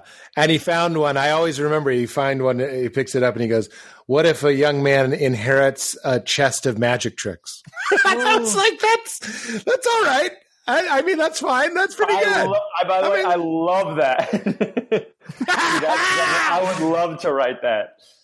But it's what if. It's what if a regular guy finds out his grandfather was a famous magician and he had no next of kin and he inherits the best magic tricks in the world. That's not a bad idea. It is. It's a great idea. And oftentimes at the beginning, after that blacklist thing happens, companies and studios would come to me asking me if I'd want to do. I've done a ton of punch-ups. I punched up a ton of movies in my time, but asking me to do a page 1 rewrite, which if someone doesn't know, it means basically let's say you had that magic trick thing, right? And you wrote a whole script on it. Pete wrote a whole movie about this guy who finds all these magic tricks and inherits them. And then they go, hey, we love this idea, but we don't love the movie. Can you write all new characters and stuff for it? Start from page 1. And then I would just be like, you know what? If I'm starting from page 1, I'd rather just write a new thing. Why even use that? Let's just think of a new thing. So that's why oftentimes when I get offered stuff, I usually say, I think I've said no every time. I have said no every time except for that one time. And there's 1 or 2 properties that I was like, oh, this could be really fun, or this is too big. I don't think I could do this one justice the way, you know what I mean? I don't know, but yeah. So it seems more fun. What was that? What did they want you to write? Schindler's List 2. Oh my God. Oh my God. GAWD. Oh my God. Schindler's second list. Oh yeah, God. It was a secret list he had. His grandfather left him a second list in this magic book. He's like, oh, I got to fucking do this list now? Oh my God. It was just his grocery list. It was things he was going to pick up and let me write a whole movie about. I love talking about this because I was in a car recently. I think this is when I was in Cleveland. I got picked up in Cleveland. So I flew to Cleveland, flew back the next day because the shows were canceled. This was a couple of weeks ago. Yeah. But I flew to Cleveland. I got in the car, and the guy, it was one of those things that if you saw it in a movie, you'd be like, this is too cliche, but it did happen. The guy was like, I've seen you on TV. He was kind of Eastern European guy. And I was like, oh, cool, man. And like the Mitch Hedberg bit, he didn't offer any commentary. He just said he saw me. And I was like, okay, that's fine. And then he goes, how do you sell a movie? And I'm like, oh, you've written a movie? And he goes, I've written 6 movies. And I'm like, wow, six movies. Ben, this is 100% real. And I go, well, you look up the agencies, WME, UTA, whatever, look it up, find an assistant's email on their website and email it to them. And they have readers and they'll read it and hopefully you'll get some feedback. And he goes, yeah, I did that. I was like, you did that? And he was like, yeah, there's a website. And I swear the website was wereadyourscript.com. I went to that agent. He thought that was an agent. I'm like, oh no, I don't know where to start. And he goes, I wrote a horror movie. It's 80 He goes, hey, 80 pages. I can't get it any longer than 80 pages. As if the length was the point. Like a TV show is 30, but it's got to be this many pages. And then I swear to God, he goes, no dialogue. Just there's 80 pages. So this guy wrote a script that was and then they run into the library and they think the monster is behind them. And then she says, I think something about a monster. I think I hear a monster. I don't know. I don't do dialogue. And then they go into a car. 80 pages of that. I did my best. You realize, like you said with JJ and some of the kids, you realize we're missing some of the fundamental building blocks of the point isn't the page count. The point is, you need a story that's big enough for a movie or whatever it might have been. But I just let it go.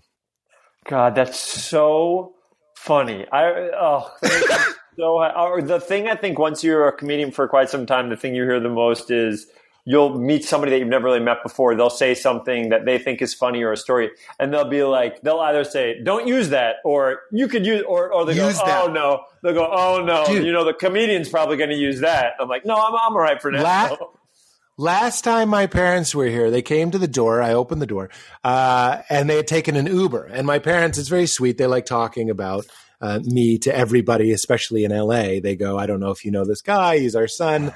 And the Uber driver was like, "Yes, I know your son. I drove him once. I gave him a story. He said he was going to use it." That's what they told me. I was like, that didn't happen. I mean, I never would have said I'm going to use that. He was like, "You can use that." I was like, "Oh yeah, maybe. He comes to the door. He was behind them and goes, "Do you remember me?" And I'm like, "Oh yeah, kind of." God. And he goes, "Did you use that idea?" And I go, "Oh, not yet. I didn't ask him anything." And then I said to my parents, I was like, "What was the idea?" And it was about how his wife left him and he has 2 kids and like he doesn't get to see them anymore. And I was like, that's what he thought. That's what he thought.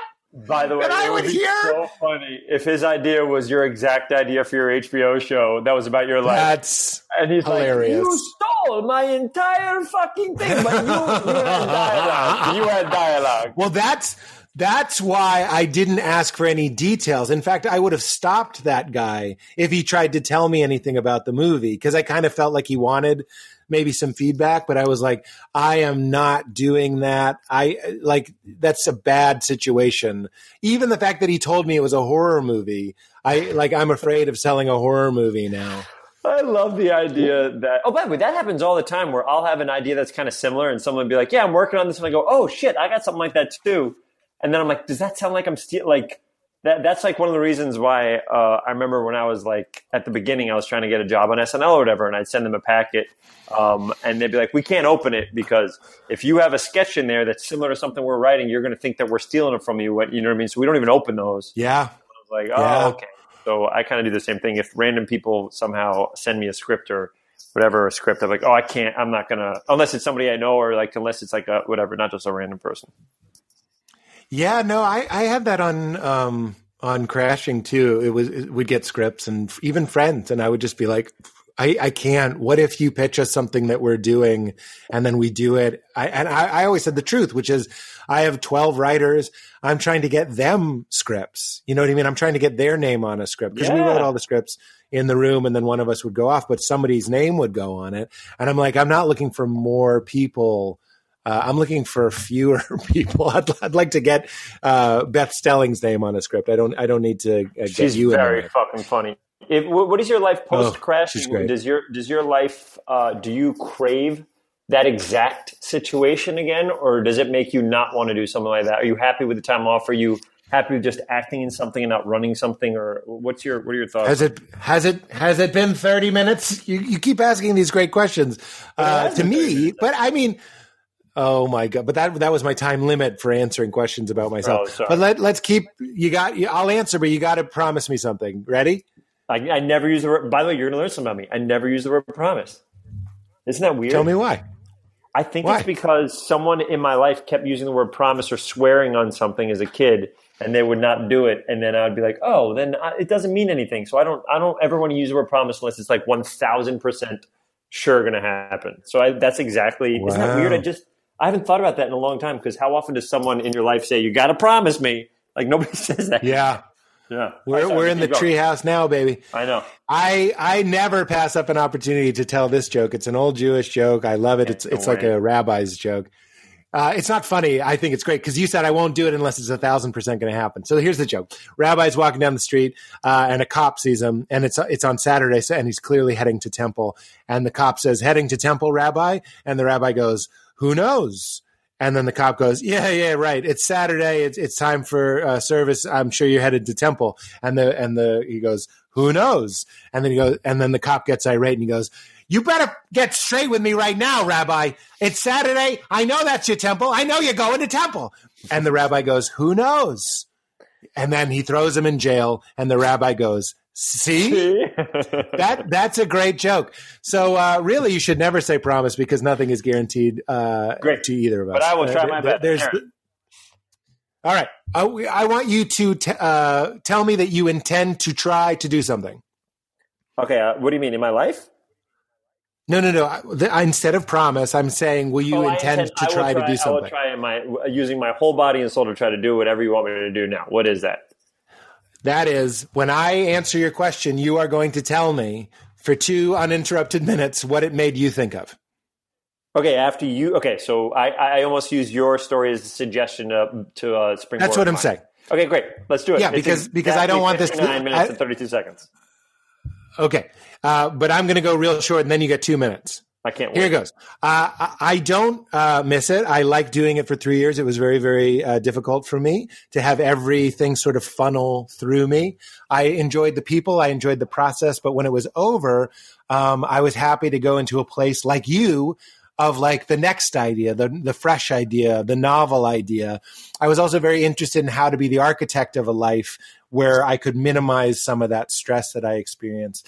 Even being here on quarantine, I'm just like, oh, wow, what is this teaching me about what I really enjoy about life? Is it because I'm writing and I'm really happy and my stress is really low? I was like, should I turn the volume up on that more and try and produce things and maybe not necessarily be in every scene of the next thing I do because that seems to be more balanced and maybe a little bit less stressful for me. What does that make you think of? There's a couple things that make Start the clock. Okay, we're at an hour 35. I have till hour. There's a couple things that make me think of. One is that there's this pilot that I did called The Wrong Mans, which was, I think we were going to change the title to Fluke or something like that. It was a UK show that we were redoing. I spent 3 years. I've never really talked about this before. This would be probably the first time. 3 years of my life developing this show, and then we saw. It was me, James Corden was producing, J.J. Abrams was producing, and then I got Jillian Bell to be in it.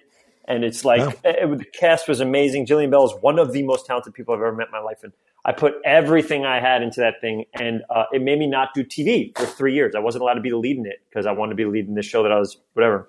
And then when I finally went, I put in so much time and so much effort in every decision, like because I wanted it to go so bad and I invested so much time.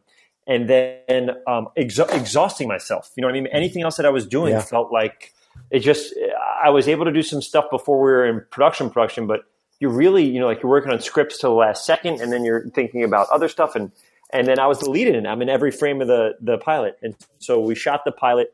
It was exhausting and it was done. And then the post-production happens. As you know, it's no joke, especially if it's a pilot. You work your butt off on that. And then when it was over, I was like, great. And we handed it in and we all thought, like we had a really good chance. And then Showtime ended up not picking it up. But I which was devastating. It was really devastating because I turned down a lot of TV roles to be the lead in TV roles for years, so I could do this because I was so excited about it.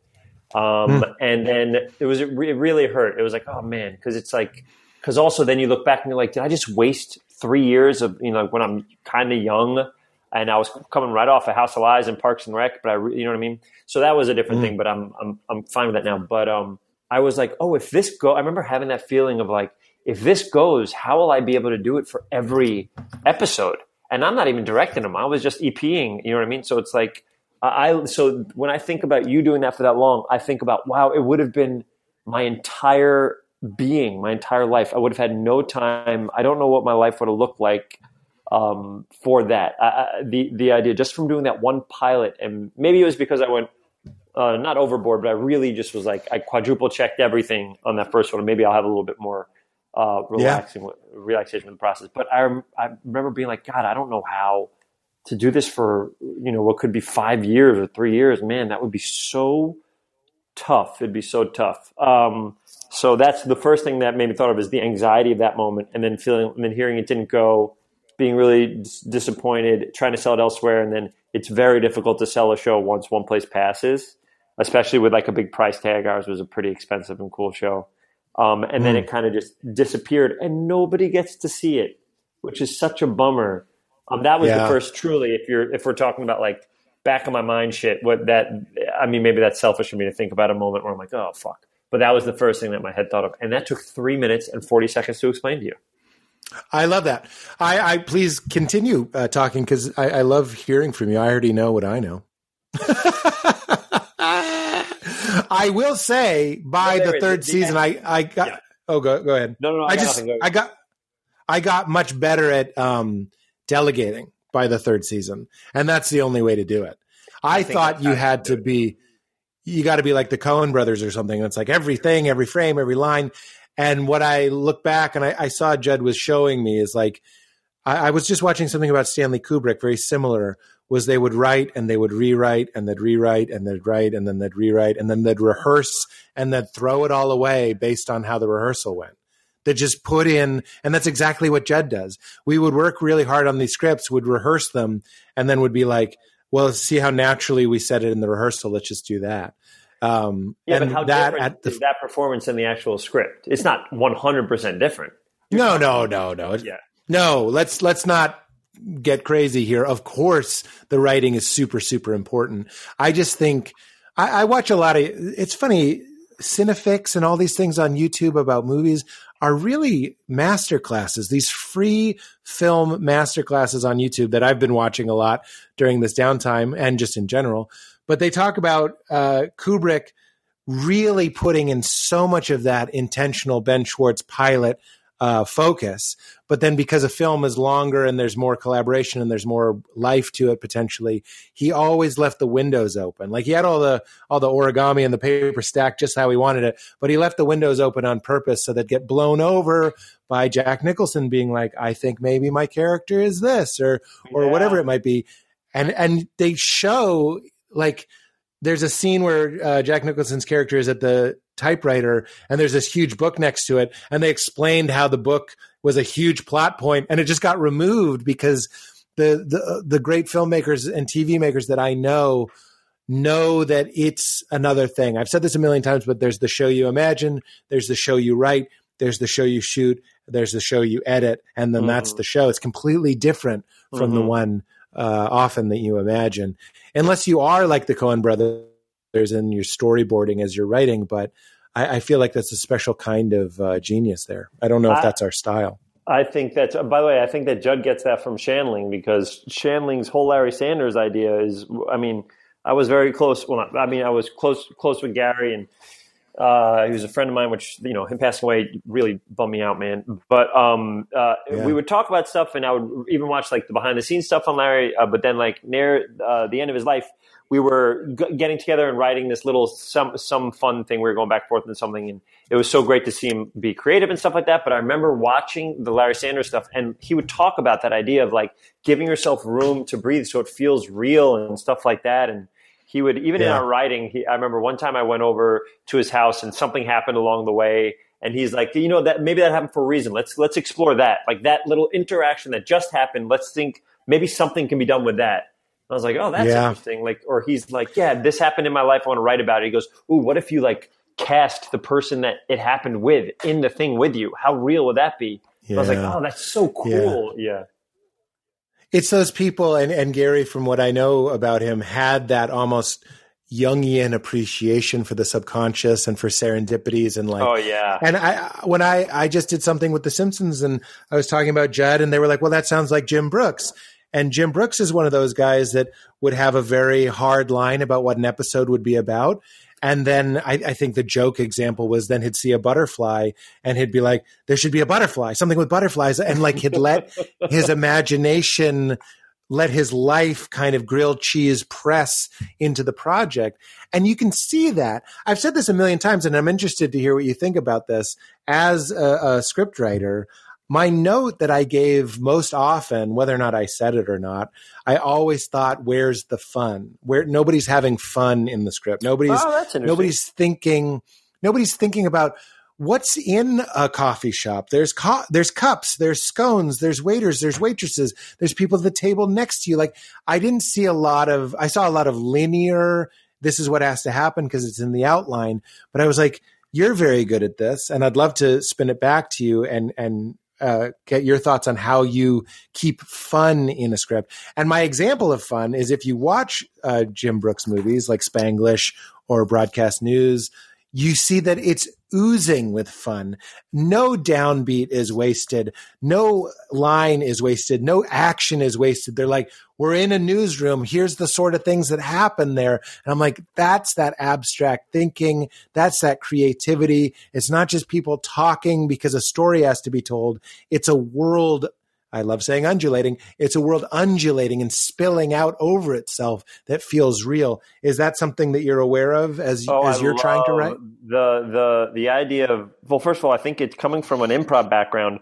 That's a huge thing of improv. The idea of like, all right, now let's say Thomas in a scene goes to a certain, this happens in one of our specials. Thomas goes to a certain part of the stage and he picks up a glass, it's all improv. Nothing's really there. He mimes picking up a glass, drinking it, right? And then moving to the other thing while having a serious moment. Now, I remember that glass is there. So anytime I go to that corner of the stage, if I just happen to be making a moment, and if my brain remembers, I can incorporate that glass or whatever. So, or like in our specials, we play sometimes we play 12 people at the same time. So you have to know exactly where everybody is. If we're in an Italian restaurant, what does that mean? Maybe there's a chef there. Or maybe the food comes out weird because of this. Right. So the improv mind really aids itself to the fun that you're talking about, because that's called almost the game of the scene, where it's like how to use the whole buffalo. Me and Thomas are doing hour-long shows sometimes in one location, so we have to find every nook and cranny in that location that we can play with.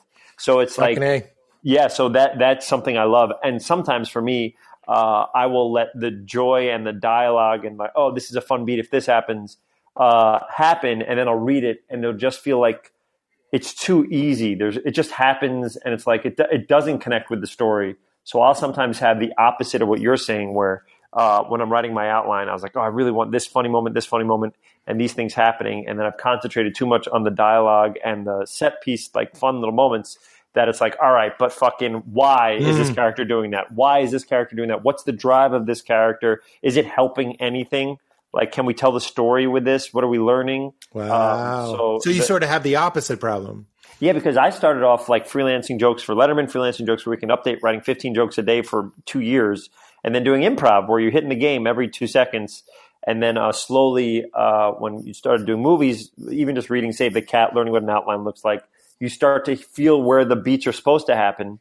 But writing those beats, it still has to make sense. Like, especially the more intricate movies you write, or like if it's an action-y, like, whatever type movie, those things, you can't just have those big action set pieces. They have to make sense. Like, I remember someone was like, Die Hard is a movie about a guy trying to get it's a Christmas movie that he's like, he loves his wife very much, and this is him trying to get his wife back or whatever. I was like, right. Oh, shit. That's right. So it's like, that's so interesting, because that is the underlying theme for the whole thing. Makes it so much more interesting. You care so much more. The Simpsons, you care so much about each episode because they're family that loves each other, and they're family that doesn't have a lot of money, that's just getting by, and you're rooting for them. And these are all the mishaps that happen, but especially in seasons 3 through 7, or 1 through 7, 1 through 8, 1 through 10. Like you always have that moment of like that great moment where when he's doing everything for Maggie, and he has that thing where where Mr. Do it Burns, for her, yeah. That's exactly right. Like those moments that hit so hard, or both of them leaving the ice skating rink together, or like, there's a billion B-sharps meeting up again to have their last concert, like the Beatles on the roof. Like there are all these moments that like really connected with me as a kid, and have Calvin and Hobbes, which we've talked about, and Simpsons are probably two of the biggest influences in my entire life in writing. Yeah.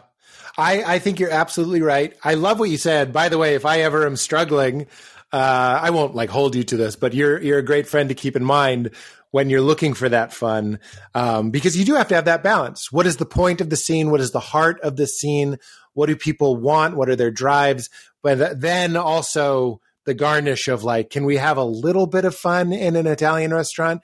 And finding that right balance. You actually see it in John Wick, which I say actually because people might not think that that's The Godfather, but that is a spatially brilliant script. They're taking the time to imagine what might be in a world that would be fun for them to shoot. And I would argue that that has the emotion of a guy who's lost everything, who's trying to what's the story of that movie? Well, I mean, the best part of the parts of the movie that you really remember are the idea of all these action sequences, but that movie is about a guy who gets his fucking dog killed, and he's like, fuck this shit, I'm going to kill that guy.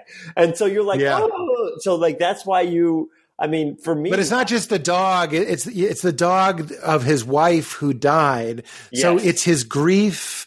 It's his hope. Plus, I don't want to get too fake deep here, but a man who loses everything, we see this in a million movies, has nothing to lose. Right. And I've argued that that's similar to what Gandhi says when you make yourself zero, meaning when you erase your ego, your power is infinite. Meaning if you drop the story, meaning wife, puppy, house, in the second one he loses his house, spoiler, when you lose everything, we go, oh, he has nothing to lose, so he can go on a rampage. Maybe that's true on one level, but really you're seeing a deep truth there, which is when you have nothing, this is why Spider-Man always has to choose between Aunt May and saving the city, is you need to lose attachment, which is a very profound but simple Buddhist idea. It's like the more you're tied down by your desires, the less powerful you are. So I think there's something subconscious going on in there. Same thing with like the Avengers and stuff. We all feel like we have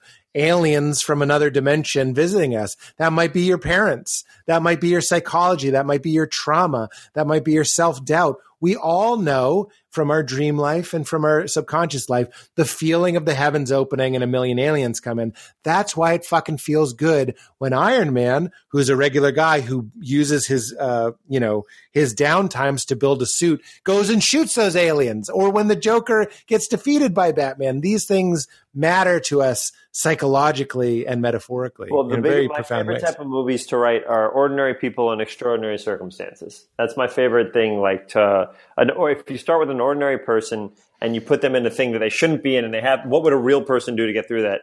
Like a lot of my movies revolve around that. And also the TV show, The Wrong Mans, which was a UK show. When I watched that, I was like, oh my God, this is like the type of stuff that I write and I love. So that's like part of the reason why we want to Americanize that. So it's like it is that feeling of that stuff, yeah, which I think we're all drawn to, right? When you see yourself in the character, whether it's male or female or whatever, and you're like, oh, yeah, dude. When my parents visited, I was like, this is why the Addams Family. How many times have we rebooted the Addams Family? Your family can feel like a different species. They can feel they're you, but they feel like vampires and witches. And you know what I mean? Why does that idea, if any idea would be just as good, why can't they be a family of clowns? We want monsters. We want archetypes. Those things hook you in ways that you don't even understand. That's why like 21 Jump Street worked better than other ideas, because for some reason or another, we all have the dream of going back into school. We all wonder what would it be like to go back into school. That is an archetypal idea. Those same guys going into a culinary school wouldn't work as well. It needs to be high school. We need to see how things have changed. We need to see how the lessons they learned in high school no longer apply because the world is changing, and stories are supposed to help us understand how the world is changing. That's why these movies work. And that's why John Wick works. Any movie that really strikes a chord, I think you can find exactly what you're saying. People in situations that they're not prepared to be in, but also underneath that, a psychological interpretation of that feels like my parents feel like the Addams Family. Like, you know, you died sometime in 1992. That's why you have no new info.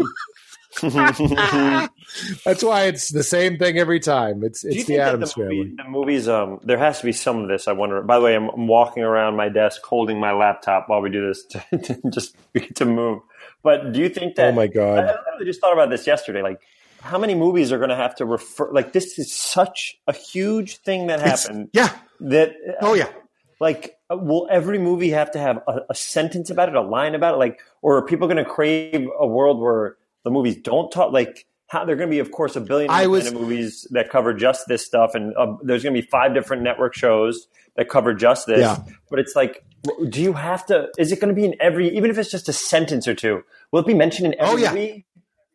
It's like The Sopranos. They would, because Sopranos happened around 9/11. So they would have, me and Mulaney used to joke that they'd start a scene. It had nothing to do with this. It would just be like, Tony or somebody being like, now they're saying they might not find bin Laden. And then they'd like start the scene. And now it's going to be someone going like, oh, you need some saran wrap? Coronavirus, like some sort of reference. Of course, you have to. It's a weird thing for everybody on the planet to be going through, not everybody, but a lot of us going through a very similar thing. And when something like that happens psychically, I mean, psychologically, I mean, it's living in millions of people's consciousnesses right now. That is what art is. Art works with those things. It works. You joked about Schindler's List, but those things have echoes that need to be addressed. Of course. Deep psychological, and this isn't the Holocaust. I'm not saying that. I'm saying anything that's experienced by this many people is exactly what's going on in art. And that's what I'm saying. That's why 21 Jump Street, for some reason, school and the fear of adolescence being applied to adults is an archetypal idea, even more and something so, happening like this. The talking about bin Laden or something like that, it's of course something that the world knows about and stuff like that, but it's not something that the world, a person in every part of the world can reach out with their hand and touch somebody who's affected by it personally.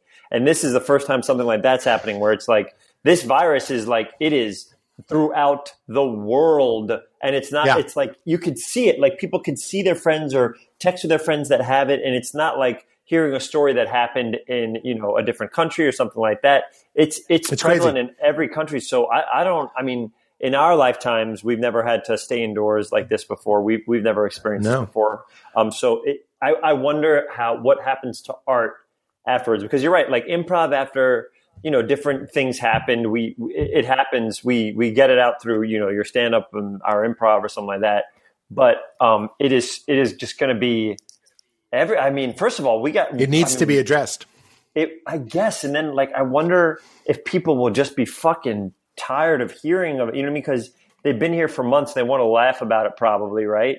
And then when we're out, right. I wonder what the people will want. Will they want, all right, let's fucking concentrate on the future, or will they want more of, guys, because it's all it's like when you do something, like when you play a sport together, or like when you do something together and it's traumatic or something like that, then you have that experience with you and your friends that you just had this thing happen. Like it was so funny. In high school, I was in a car with my friend, and he almost got into a crash. And then we're like, holy shit. And then for the rest of our lives, we remember we almost fucking died. There'll always be that story. And That's right. But now it's a different type of thing where you could look at anybody throughout the world and be like, God, that was fucking weird, wasn't it? Like, yeah. Isn't that crazy? That's right. I do. I think we're going to see an upswing in communal things. I think we're going to want to see more ensembles, like the movie Avatar. The ending of Avatar seems way more appealing to me these days.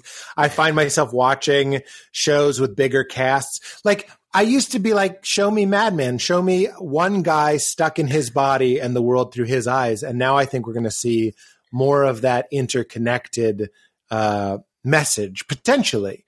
Because one of the things I hope we learned from this, and I sort of alluded to this last week, was that nothing is isolated. We are one thing. This is one thing. I know we all have this the feeling of isolation, but we are not isolated. And you see isolation coming out in horrible ways. And I was like, if there is a silver lining, one of them could be, don't you see, just your existence makes you at home here, makes you a dignified, as I said about Leela, a dignified, inherently valued member. I know you need psychological love, you need value, you need place, all that sort of stuff.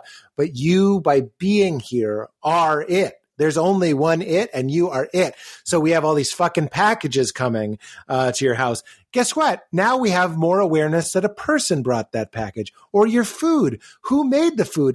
These lessons are coming through fear, unfortunately, but they're still good lessons. Hey, motherfucker, be grateful someone made your food. That person should have paid sick days. That person should be tipped. That person shouldn't be overworked. You should be grateful to that person. You should be grateful for a life that you have a restaurant, or you have a Amazon package on your step. So all of that 2019 fucking, it's just me. And how can I make my little stupid story a little bit better? Can I come a little harder? Can I eat a little better?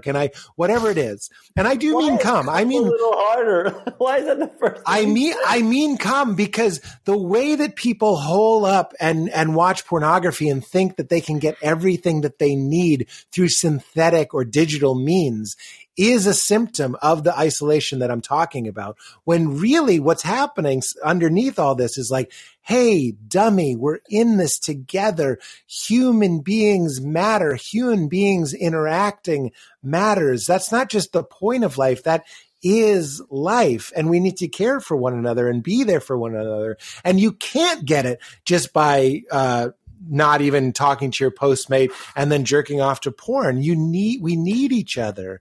It's a real thing. We learned a lot about porn today, I guess. Why do I always go to porn? I don't know. Did your parents frown at it growing up or something? Buddy, don't even start. I wrote this whole book about it, about God and sexuality, and all my parents took from it was like, we all know you like to play with your tallywhacker. That's all they got from it.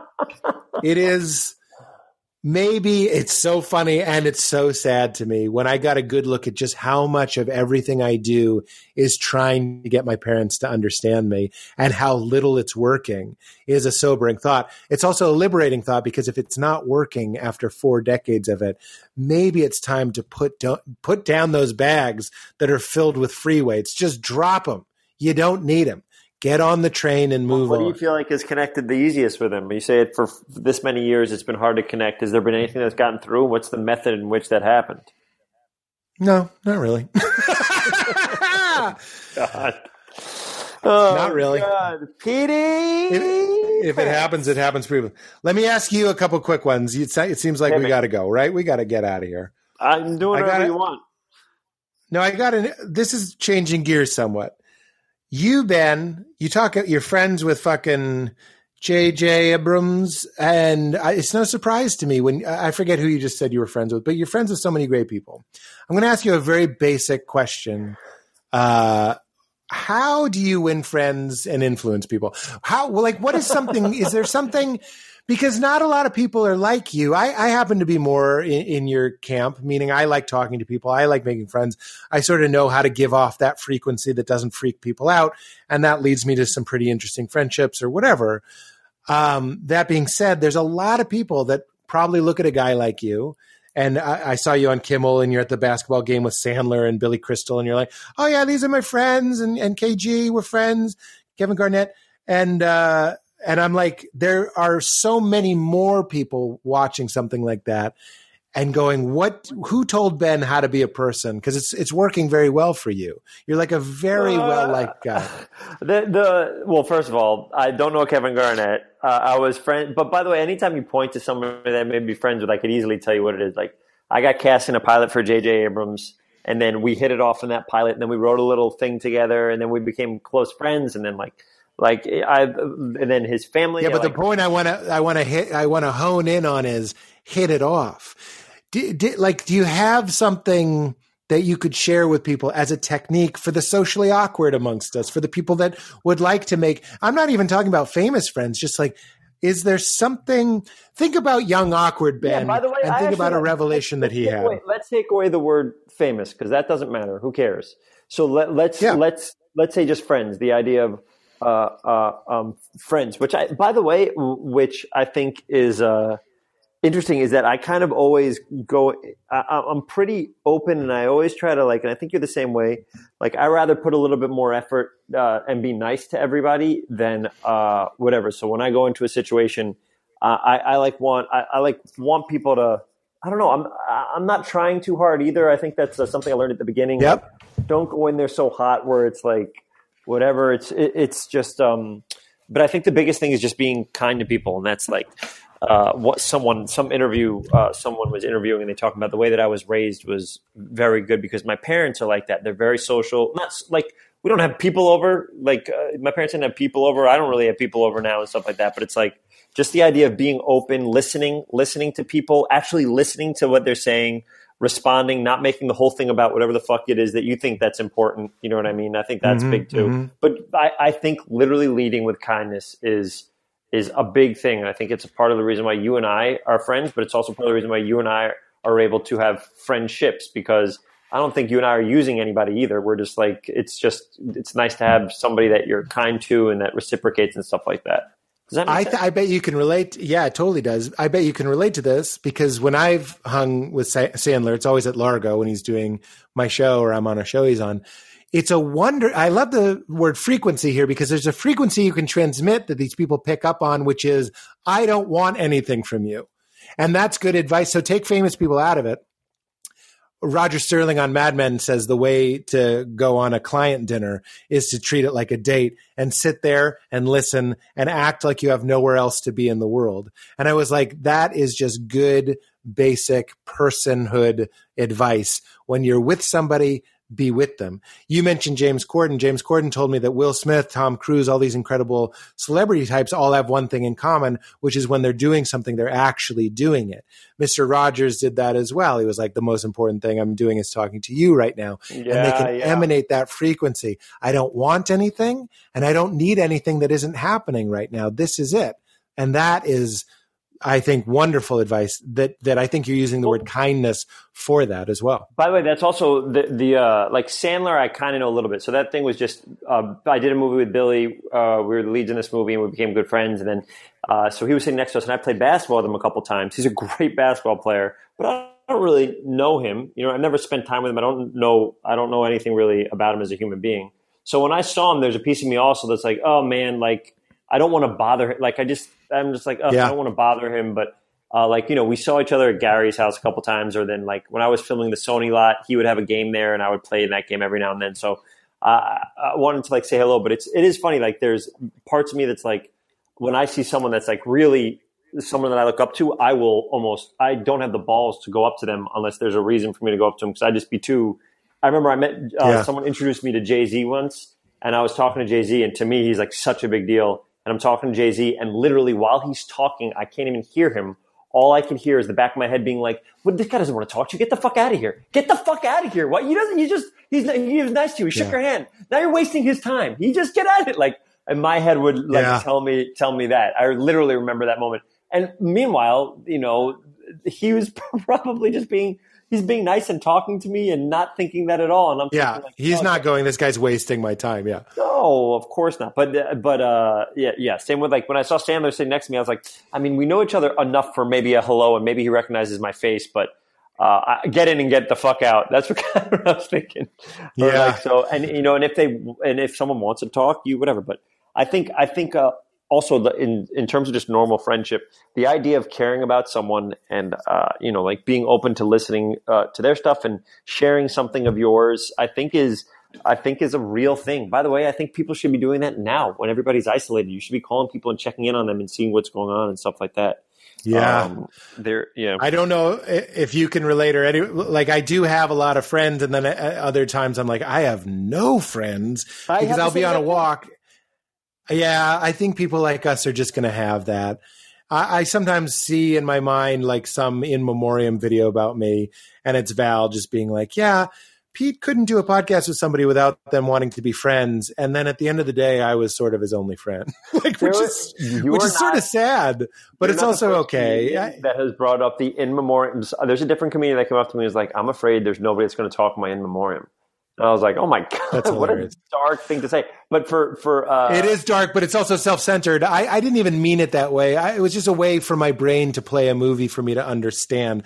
I want to be clear. I don't actually think there'll be an in memoriam. I was just like, it's one of those cliches. It's a cliche from an in memoriam. We just watched the Nora Ephron movie, which is maybe why it was on my mind. And when she passed, everybody was talking about her. And I was like, oh, that obviously, I think one of the reasons we like those is it makes us think about our own lives. And I was like, it's challenging for me. I was on a walk the other day and I called 5 people and nobody picked up. And I was like, guys, no one's doing anything. Like, what is this? And it did give me sort of a nasty, not even nasty, just sort of like an Elliott Smithy feeling. And then I called Birbiglia and we talked for an hour because and I said to him, I was like, you're one of my best friends and certainly one of my best phone friends. Like, I mean, I struck out 5 times. I'm calling people from high school. Like, I'm really like, let's go deep. And like, man, Petey hit 0. I will say like there's 3 o'clock the on moment, a quarantine day. The moment that I have will be like, but I realize why. It's like, you're right. You and I are probably very fortunate to have a lot of people that we're friends with. But like, I'll be like, oh man, you know what? I want to get dinner tonight, and I have an open night tonight. Who am I going to get dinner with? But I'll think of that like 2 hours before dinner. And then I'll call like, 5 or 6 of my friends that I'm like really excited to be one-on-one with and whatever. And then when that's over, you're not just like the older you get, the less excited you're like, I don't know, like all those people that I, like my close friends are like not available. Now what do I do? Like, do I have any, stuff like that. That's where I feel like that feeling usually comes up. I forget who said it. It was either Eckhart Tolle or Mooji or some spiritual teacher. They were like, instead of thinking of all your friends abandon you, think of it as the universe has gifted me solitude. Because as you do get older, you do, and this is very timely, you realize that solitude has some of the best gifts possible, like really finding a present day alone. There's a great Gungor. My friends were in a group called Gungor, and they say one day lived in love is better than 1,000 years of fame. And love meaning like a day that you can be like St. Francis and just walk around the park and just say yes to reality and let it come through you is better than all the Emmys and Oscars you could ever want if you're not doing that presently. Oh, you have to separate business life and real life. Real life is what really matters and stuff like that, and business life is the fun stuff we do on the side. But for me, the biggest thing I learned from that was I talked to one of my friends, and they're like, "Yeah, you can't call 2 hours ago. 2 hours before something happens. Make plans. Let's make plans." And then I'll be like, "I'm just like I don't know." They're like, yeah. And I was like, oh, I gotta make plans. But then you do that, and then all your nights are filled, and then you're like, fuck, I wish I had a night to myself. So it's such a fun little stupid thing, yeah. Yo, you want New York living. You want New York dorm living. That's what Ben wants. That is exactly right. You want to live, and you know what, dude? That's what we're designed for. Everybody, I think. I can't say everybody. I'll just say I hate plans. Plans with my favorite. Jimmy Kimmel said it on this podcast. I love it. I've said it probably every day since he did it, which is if it's in the calendar, I don't want to do it. I could have in the calendar dinner with my hero, and I'd still be like, I can't believe I have to drive right now. So what we want is what I feel like they're doing in Denmark. I don't know. I've seen some footage of some communal living that happens in other cities. And I'm like, that's where you can be like, hey, I'm picking red peppers. Do you want to make a stir fry? And it just happens. And you and I happen to live in a place where it's like, what are you, crazy? You're giving me 4-hour notice for dinner? I got to be in Laguna by 9. Like, it's just a nightmare. It's a nightmare. What are you doing in Laguna at 9? I got to make sure the surf's pulling out in the way that we want it to, because the next morning I'm not surfing, but a friend of mine is surfing. You have no control. I told him I'd look. You have no control. You do. Oh, there's an app. Oh, there's an app for it. Wavecrest. Oh, fucking. Have you ever seen a ghost, Benny? Let's get out of here. Let's end on something deeper spiritual. You seen a ghost? You seen an alien? I've never had an out of body experience? I've had a panic You ever thought you were going to die? Panic attack, okay. Panic attack, sure. And by the way, I think I had a panic attack when I was even younger, and I didn't know. When I was in Ireland for my term abroad, wow, I can't believe that came full circle. I remember coming home really drunk one night.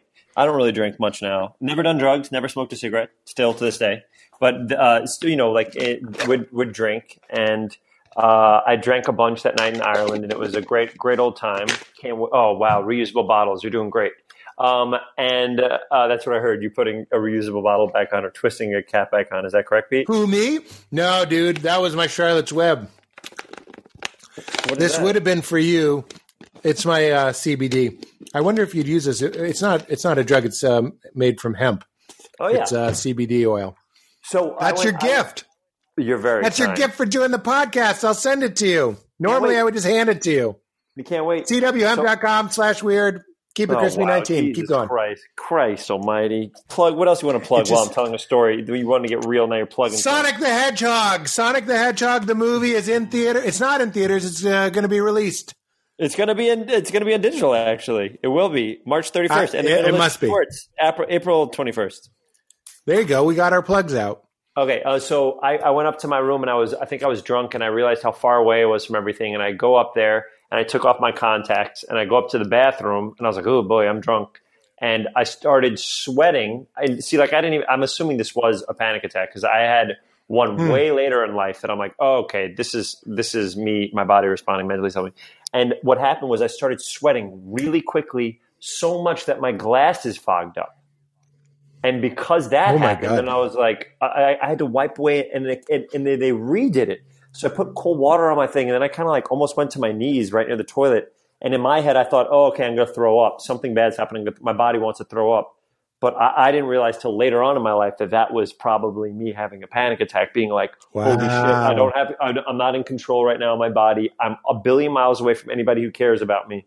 Like, you know what I mean? I'm with some not foster, but whatever. I forget what it's called when a term abroad parents, you know, like, and everybody's asleep and I don't want to bother them and wake them up. And I had a little moment there and I tried to throw up and I guess I didn't. Put water on my face, got better, and then went to bed. But I wouldn't have known back then that it was a panic attack until very similar thing happened a couple of years ago or 3 years ago where I woke up and was like, oh my God, and like almost felt like I couldn't walk and like I was like stumbling and let myself calm down. And then when I was able to categorize it as that, when it happened, I was able to calm myself down a bit. You know what I mean? What triggered them? Do you remember? The one back there was the isolation? I think the one back there was the idea of like, holy shit, if something bad happened right now, I would just die. Like I would just fall down here because if I'm in my house or whatever with my parents, because it was college, I'm either with my roommates or parents, I didn't live by myself yet. Someone would hear me or someone would know and someone would come after it. But these guys are dead asleep down there. And I was like, ooh, you know what I mean? Because you're not with your friends anymore. And the one up here happened. And by the way, the one up here happened days after. I had some tests to see if I had something bad with my body, like some sort of cancerous thing with my body, and it came back negative, but I was waiting for the results. And I think it was after I found out, and my body just had not reacted to the stress of not knowing for so long. It was like 2.5 weeks, or it was like way too long, 10 days or 11 days or 14 days, where it was between them saying, hey, you need to get like we need to cut it or we need to get a needle there to make sure it's fine, to finding out. And it was so scary. And then your body has to start being like, hey, you know what? You know, if you do have it, it's fine. This is how we'll deal with it, blah, blah, blah. You know, there's a lot of cancer in my family. We can figure this out. This happened to someone, like a family that knows how to deal with this, blah, blah, blah. So like you're already putting yourself through all those things just in case. And it was just, I think it crushed me. So I was like, oh man, wow.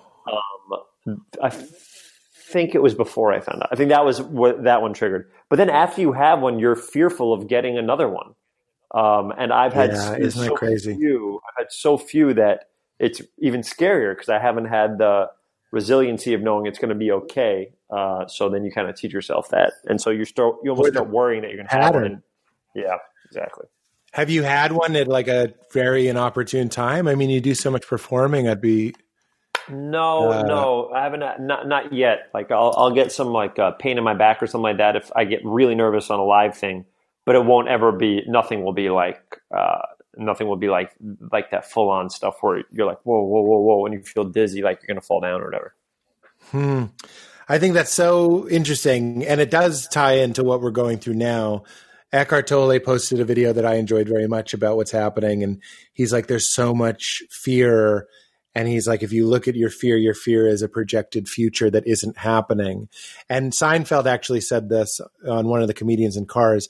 And I've tried to emulate this attitude, which is like, if that happens, we'll deal with it, which is what I heard you do in that story. It's like, if it's that, right, we'll deal with it. And we have to have some of that. If it's that, we'll deal with it. But it can seem a little glib, but I really don't think that it is when Eckhart is saying, what's wrong right now? Like your brain, if it gets the reins of all the horses in your being, it'll just run them up Twitter and up CNN and up everything. And you'll just convince yourself that you're completely out of control and you have it and everybody you know has it and we're all going to die. It's like you need to bring yourself back into the moment and just deal with what there is to deal with, which is fear itself. Let's manage that right now. And by the way, sometimes it takes a person, like it takes a person for me to go to, oh my God, I don't feel good. And then that person will be like, you're going to be fine. It'll be fine. And that'll be enough. Someone that you care about, someone that you love, telling you that you trust. You're like, it's going to be okay. And that's enough to get you to be like, okay, all right. Yeah. Thank you. You know what I mean? Isn't that funny? Even though we know it might not be based in facts, like Val, like everybody, a couple times we've been like, I don't know, I have a lot of mucus today, or I just sneezed, or whatever it is. Sometimes I'll just say to Val, I'm like, you don't have it. Like, you definitely don't have it. Like, we're staying in, we're acting like we have it. But sometimes I try to play that part for her, and I just go, I just know, I just feel it. You don't. You don't have it. Like, get over yourself. You're not that special. You don't have it. We're fine. And like, even though she knows I'm basically doing a bit, it makes her feel better. I forget where I was. I went to a church. I know you like talking about religious stuff. I went to a church recently. Not recently, maybe 5 years ago. Something bad happened in the world and everybody was scared. And it's upsetting to know what happened. I don't even remember the thing that happened. But I went to this thing, and there was a guy on the microphone, and it was an all African-American church.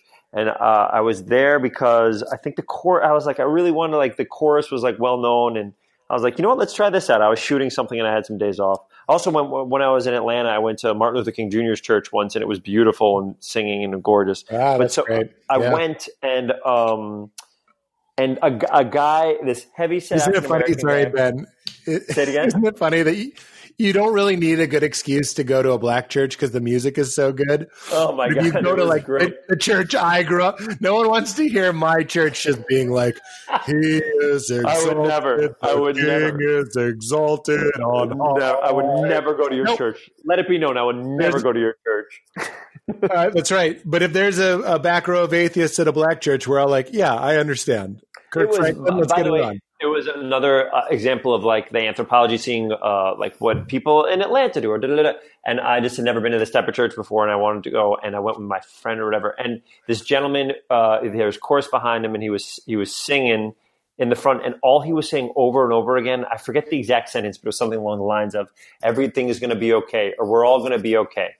And he said it over and over and over again, and it was like something that everybody needed to hear. Which I feel like kind of now is something like everybody needs to hear. Just anybody that they're looking at saying that it's going to be okay. You know what? We're going to be fine. This sucks, but it's going to be okay. And so this guy saying that, singing it over and over again, it was just something I needed to hear after whatever terrible, number 1,000 of the terrible things that happened in the past blank years. So it's like, I remember it being like, oh my God, I get it. This is great. I love it. I'm so happy I came here just to have this gentleman tell me that everything's okay. It was such a cool little moment. I love that. I've been listening to my homeboy Richie Rohr a lot, and he pointed out that if you look at the Old Testament, whenever they're praying for Israel. They want intercession for Israel. So that religion used to have this corporate identity. It was a group. You know what I mean? It wasn't just Israel. It was the idea that we're all doing this together. This ties into what you're saying, because when someone in church says, or Bob Marley says, it doesn't matter, everything's going to be all right, there's something in us that resonates with that. And I don't think it's just optimism. I think there's something deep going under. Maybe it's because as a kid, you're told that so many times as a kid, and we try to revert back to so many things that make us feel better as a kid. I think that might psychologically explain it. What I'm sort of alluding to is the idea that, remember, we're sort of awakening to the idea that we are one Israel, that we are one group of humanity, of planet, of cosmos, of reality. It's one thing that's happening. And when we say everything's going to be all right, we're talking about the evolution of consciousness and being itself, meaning the all rightness involves your death. It involves your heartbreak. It involves your loss. It involves pain. That's like, so when we just go around whistling in the dark, being like everything's going to be all right, that's not true. A lot of those people whistling in the dark get hit by buses. What we're saying is we're going back to the idea that it's not a narcissistic journey, that it's not a narcissistic trip, that's why I say to Val, get over yourself. It's not just about you. This is about all of us waking up. This is in Defending Your Life. Albert Brooks alludes to the idea that the universe is using everybody as a tool to do its own purposes, and it's correcting and fixing these tools. So we're all waking up together. That includes the pain, the loss, the death, the shame, the embarrassment, me saying the bad thing to Regina Spektor. It's all in the game. It doesn't just mean your wishes are going to be fulfilled, you're going to be protected. Richard Rohr pointed this out. He's like, we all used to pray to God to heal grandma as if God was up there taking a census. Like, if enough people pray, I'll heal her. But now we see that the loss of grandma is a part of the story. What if, going back to your what if idea, that is informing the collective. We can't just have the individual having their wishes fulfilled. We need to have a global and a collective view of what's going on here. And in those terms, everything is not only going to be all right, is already all right. Oh, are you going to name the episode "Everything Is Going to Be All Right"? Play Three Little Birds, baby. You can't afford it. Only you can get away with that. Joe Rogan can't.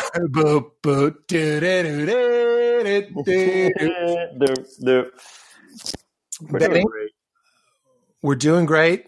I knew you were the right person to do the first remote episode with. We didn't even talk about Sonic. Did you have a good Jimmy Kerr story? By the way, talk about someone who connects with you. He will, when you talk to Jim Carrey, he looks at you in the eyes. He doesn't think about anybody else. He's not on his phone. You're talking to him. You're connecting with him. He's really having a conversation with you. When you brought up that story, he's the first person I thought of because he is truly there with you. He was lovely, but I'm not on set with him at all. I just met him for press.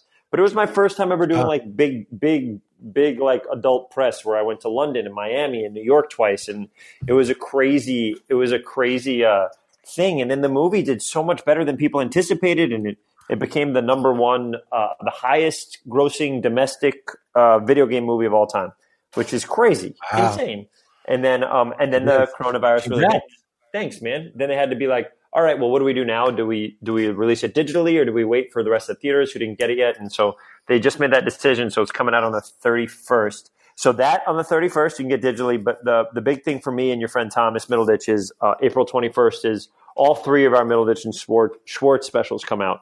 So we have three different. Did you just pronounce your name wrong? I think it's Spurts. Middleditch and Spurts. Yeah. That's great. That's crazy. So people want to watch that. It's on Netflix on the 21st. We have three different specials, all made up on the spot. And is there going to be a Sonic sequel? I don't know. They were going to tell us how we did worldwide and then figure it out, but they have not told us anything yet. I think all that movie stuff kind of got put on pause for a second. But my hope is that there will be. But we have not gotten official confirmation yet. So I'm as excited as anybody else to find out. Oh, and then I have Space Force, a show with Steve Carell, John Malkovich, me, and a bunch of great people that comes out May 31st on Netflix. Okay, edit that out. What is the hardest time you've laughed? I think you did this podcast so long ago that we didn't ask this question. No, you did. I remember it because I'm thinking about it now, being like, oh shit, I wish I'd thought about that beforehand. It must be something Gil Ozeri related. I don't know if you know who Gil is, but Gil is one of the funniest people I've ever met in my entire life. And I'm sure do the prank phone calls to the 900 numbers.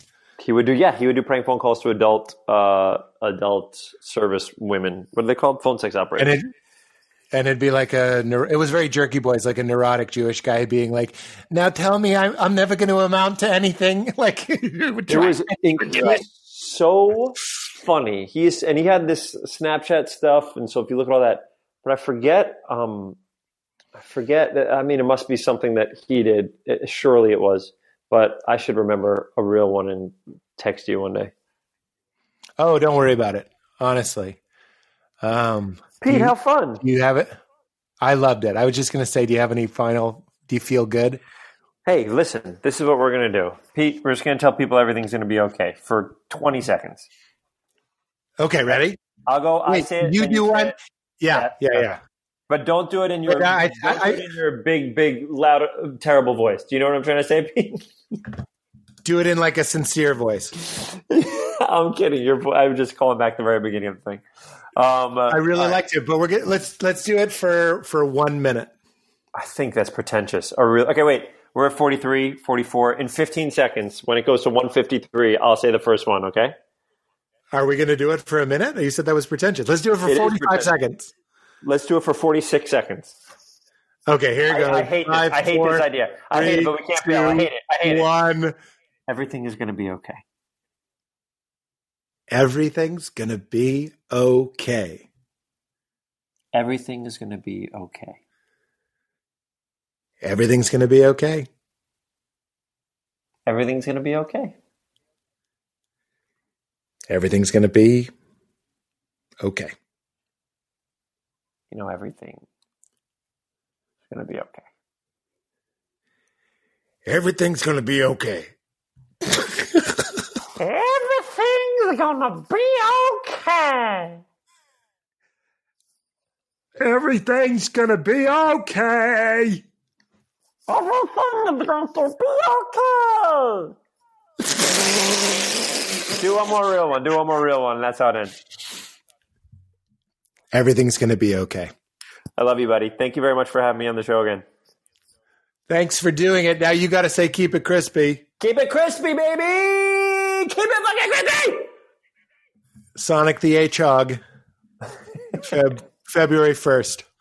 No, March 31st. March 31st. Thanks for playing Rampage with me. You got it, buddy. I'll talk to you soon. Thanks. Okay, pal. Love you. Love you. Bye.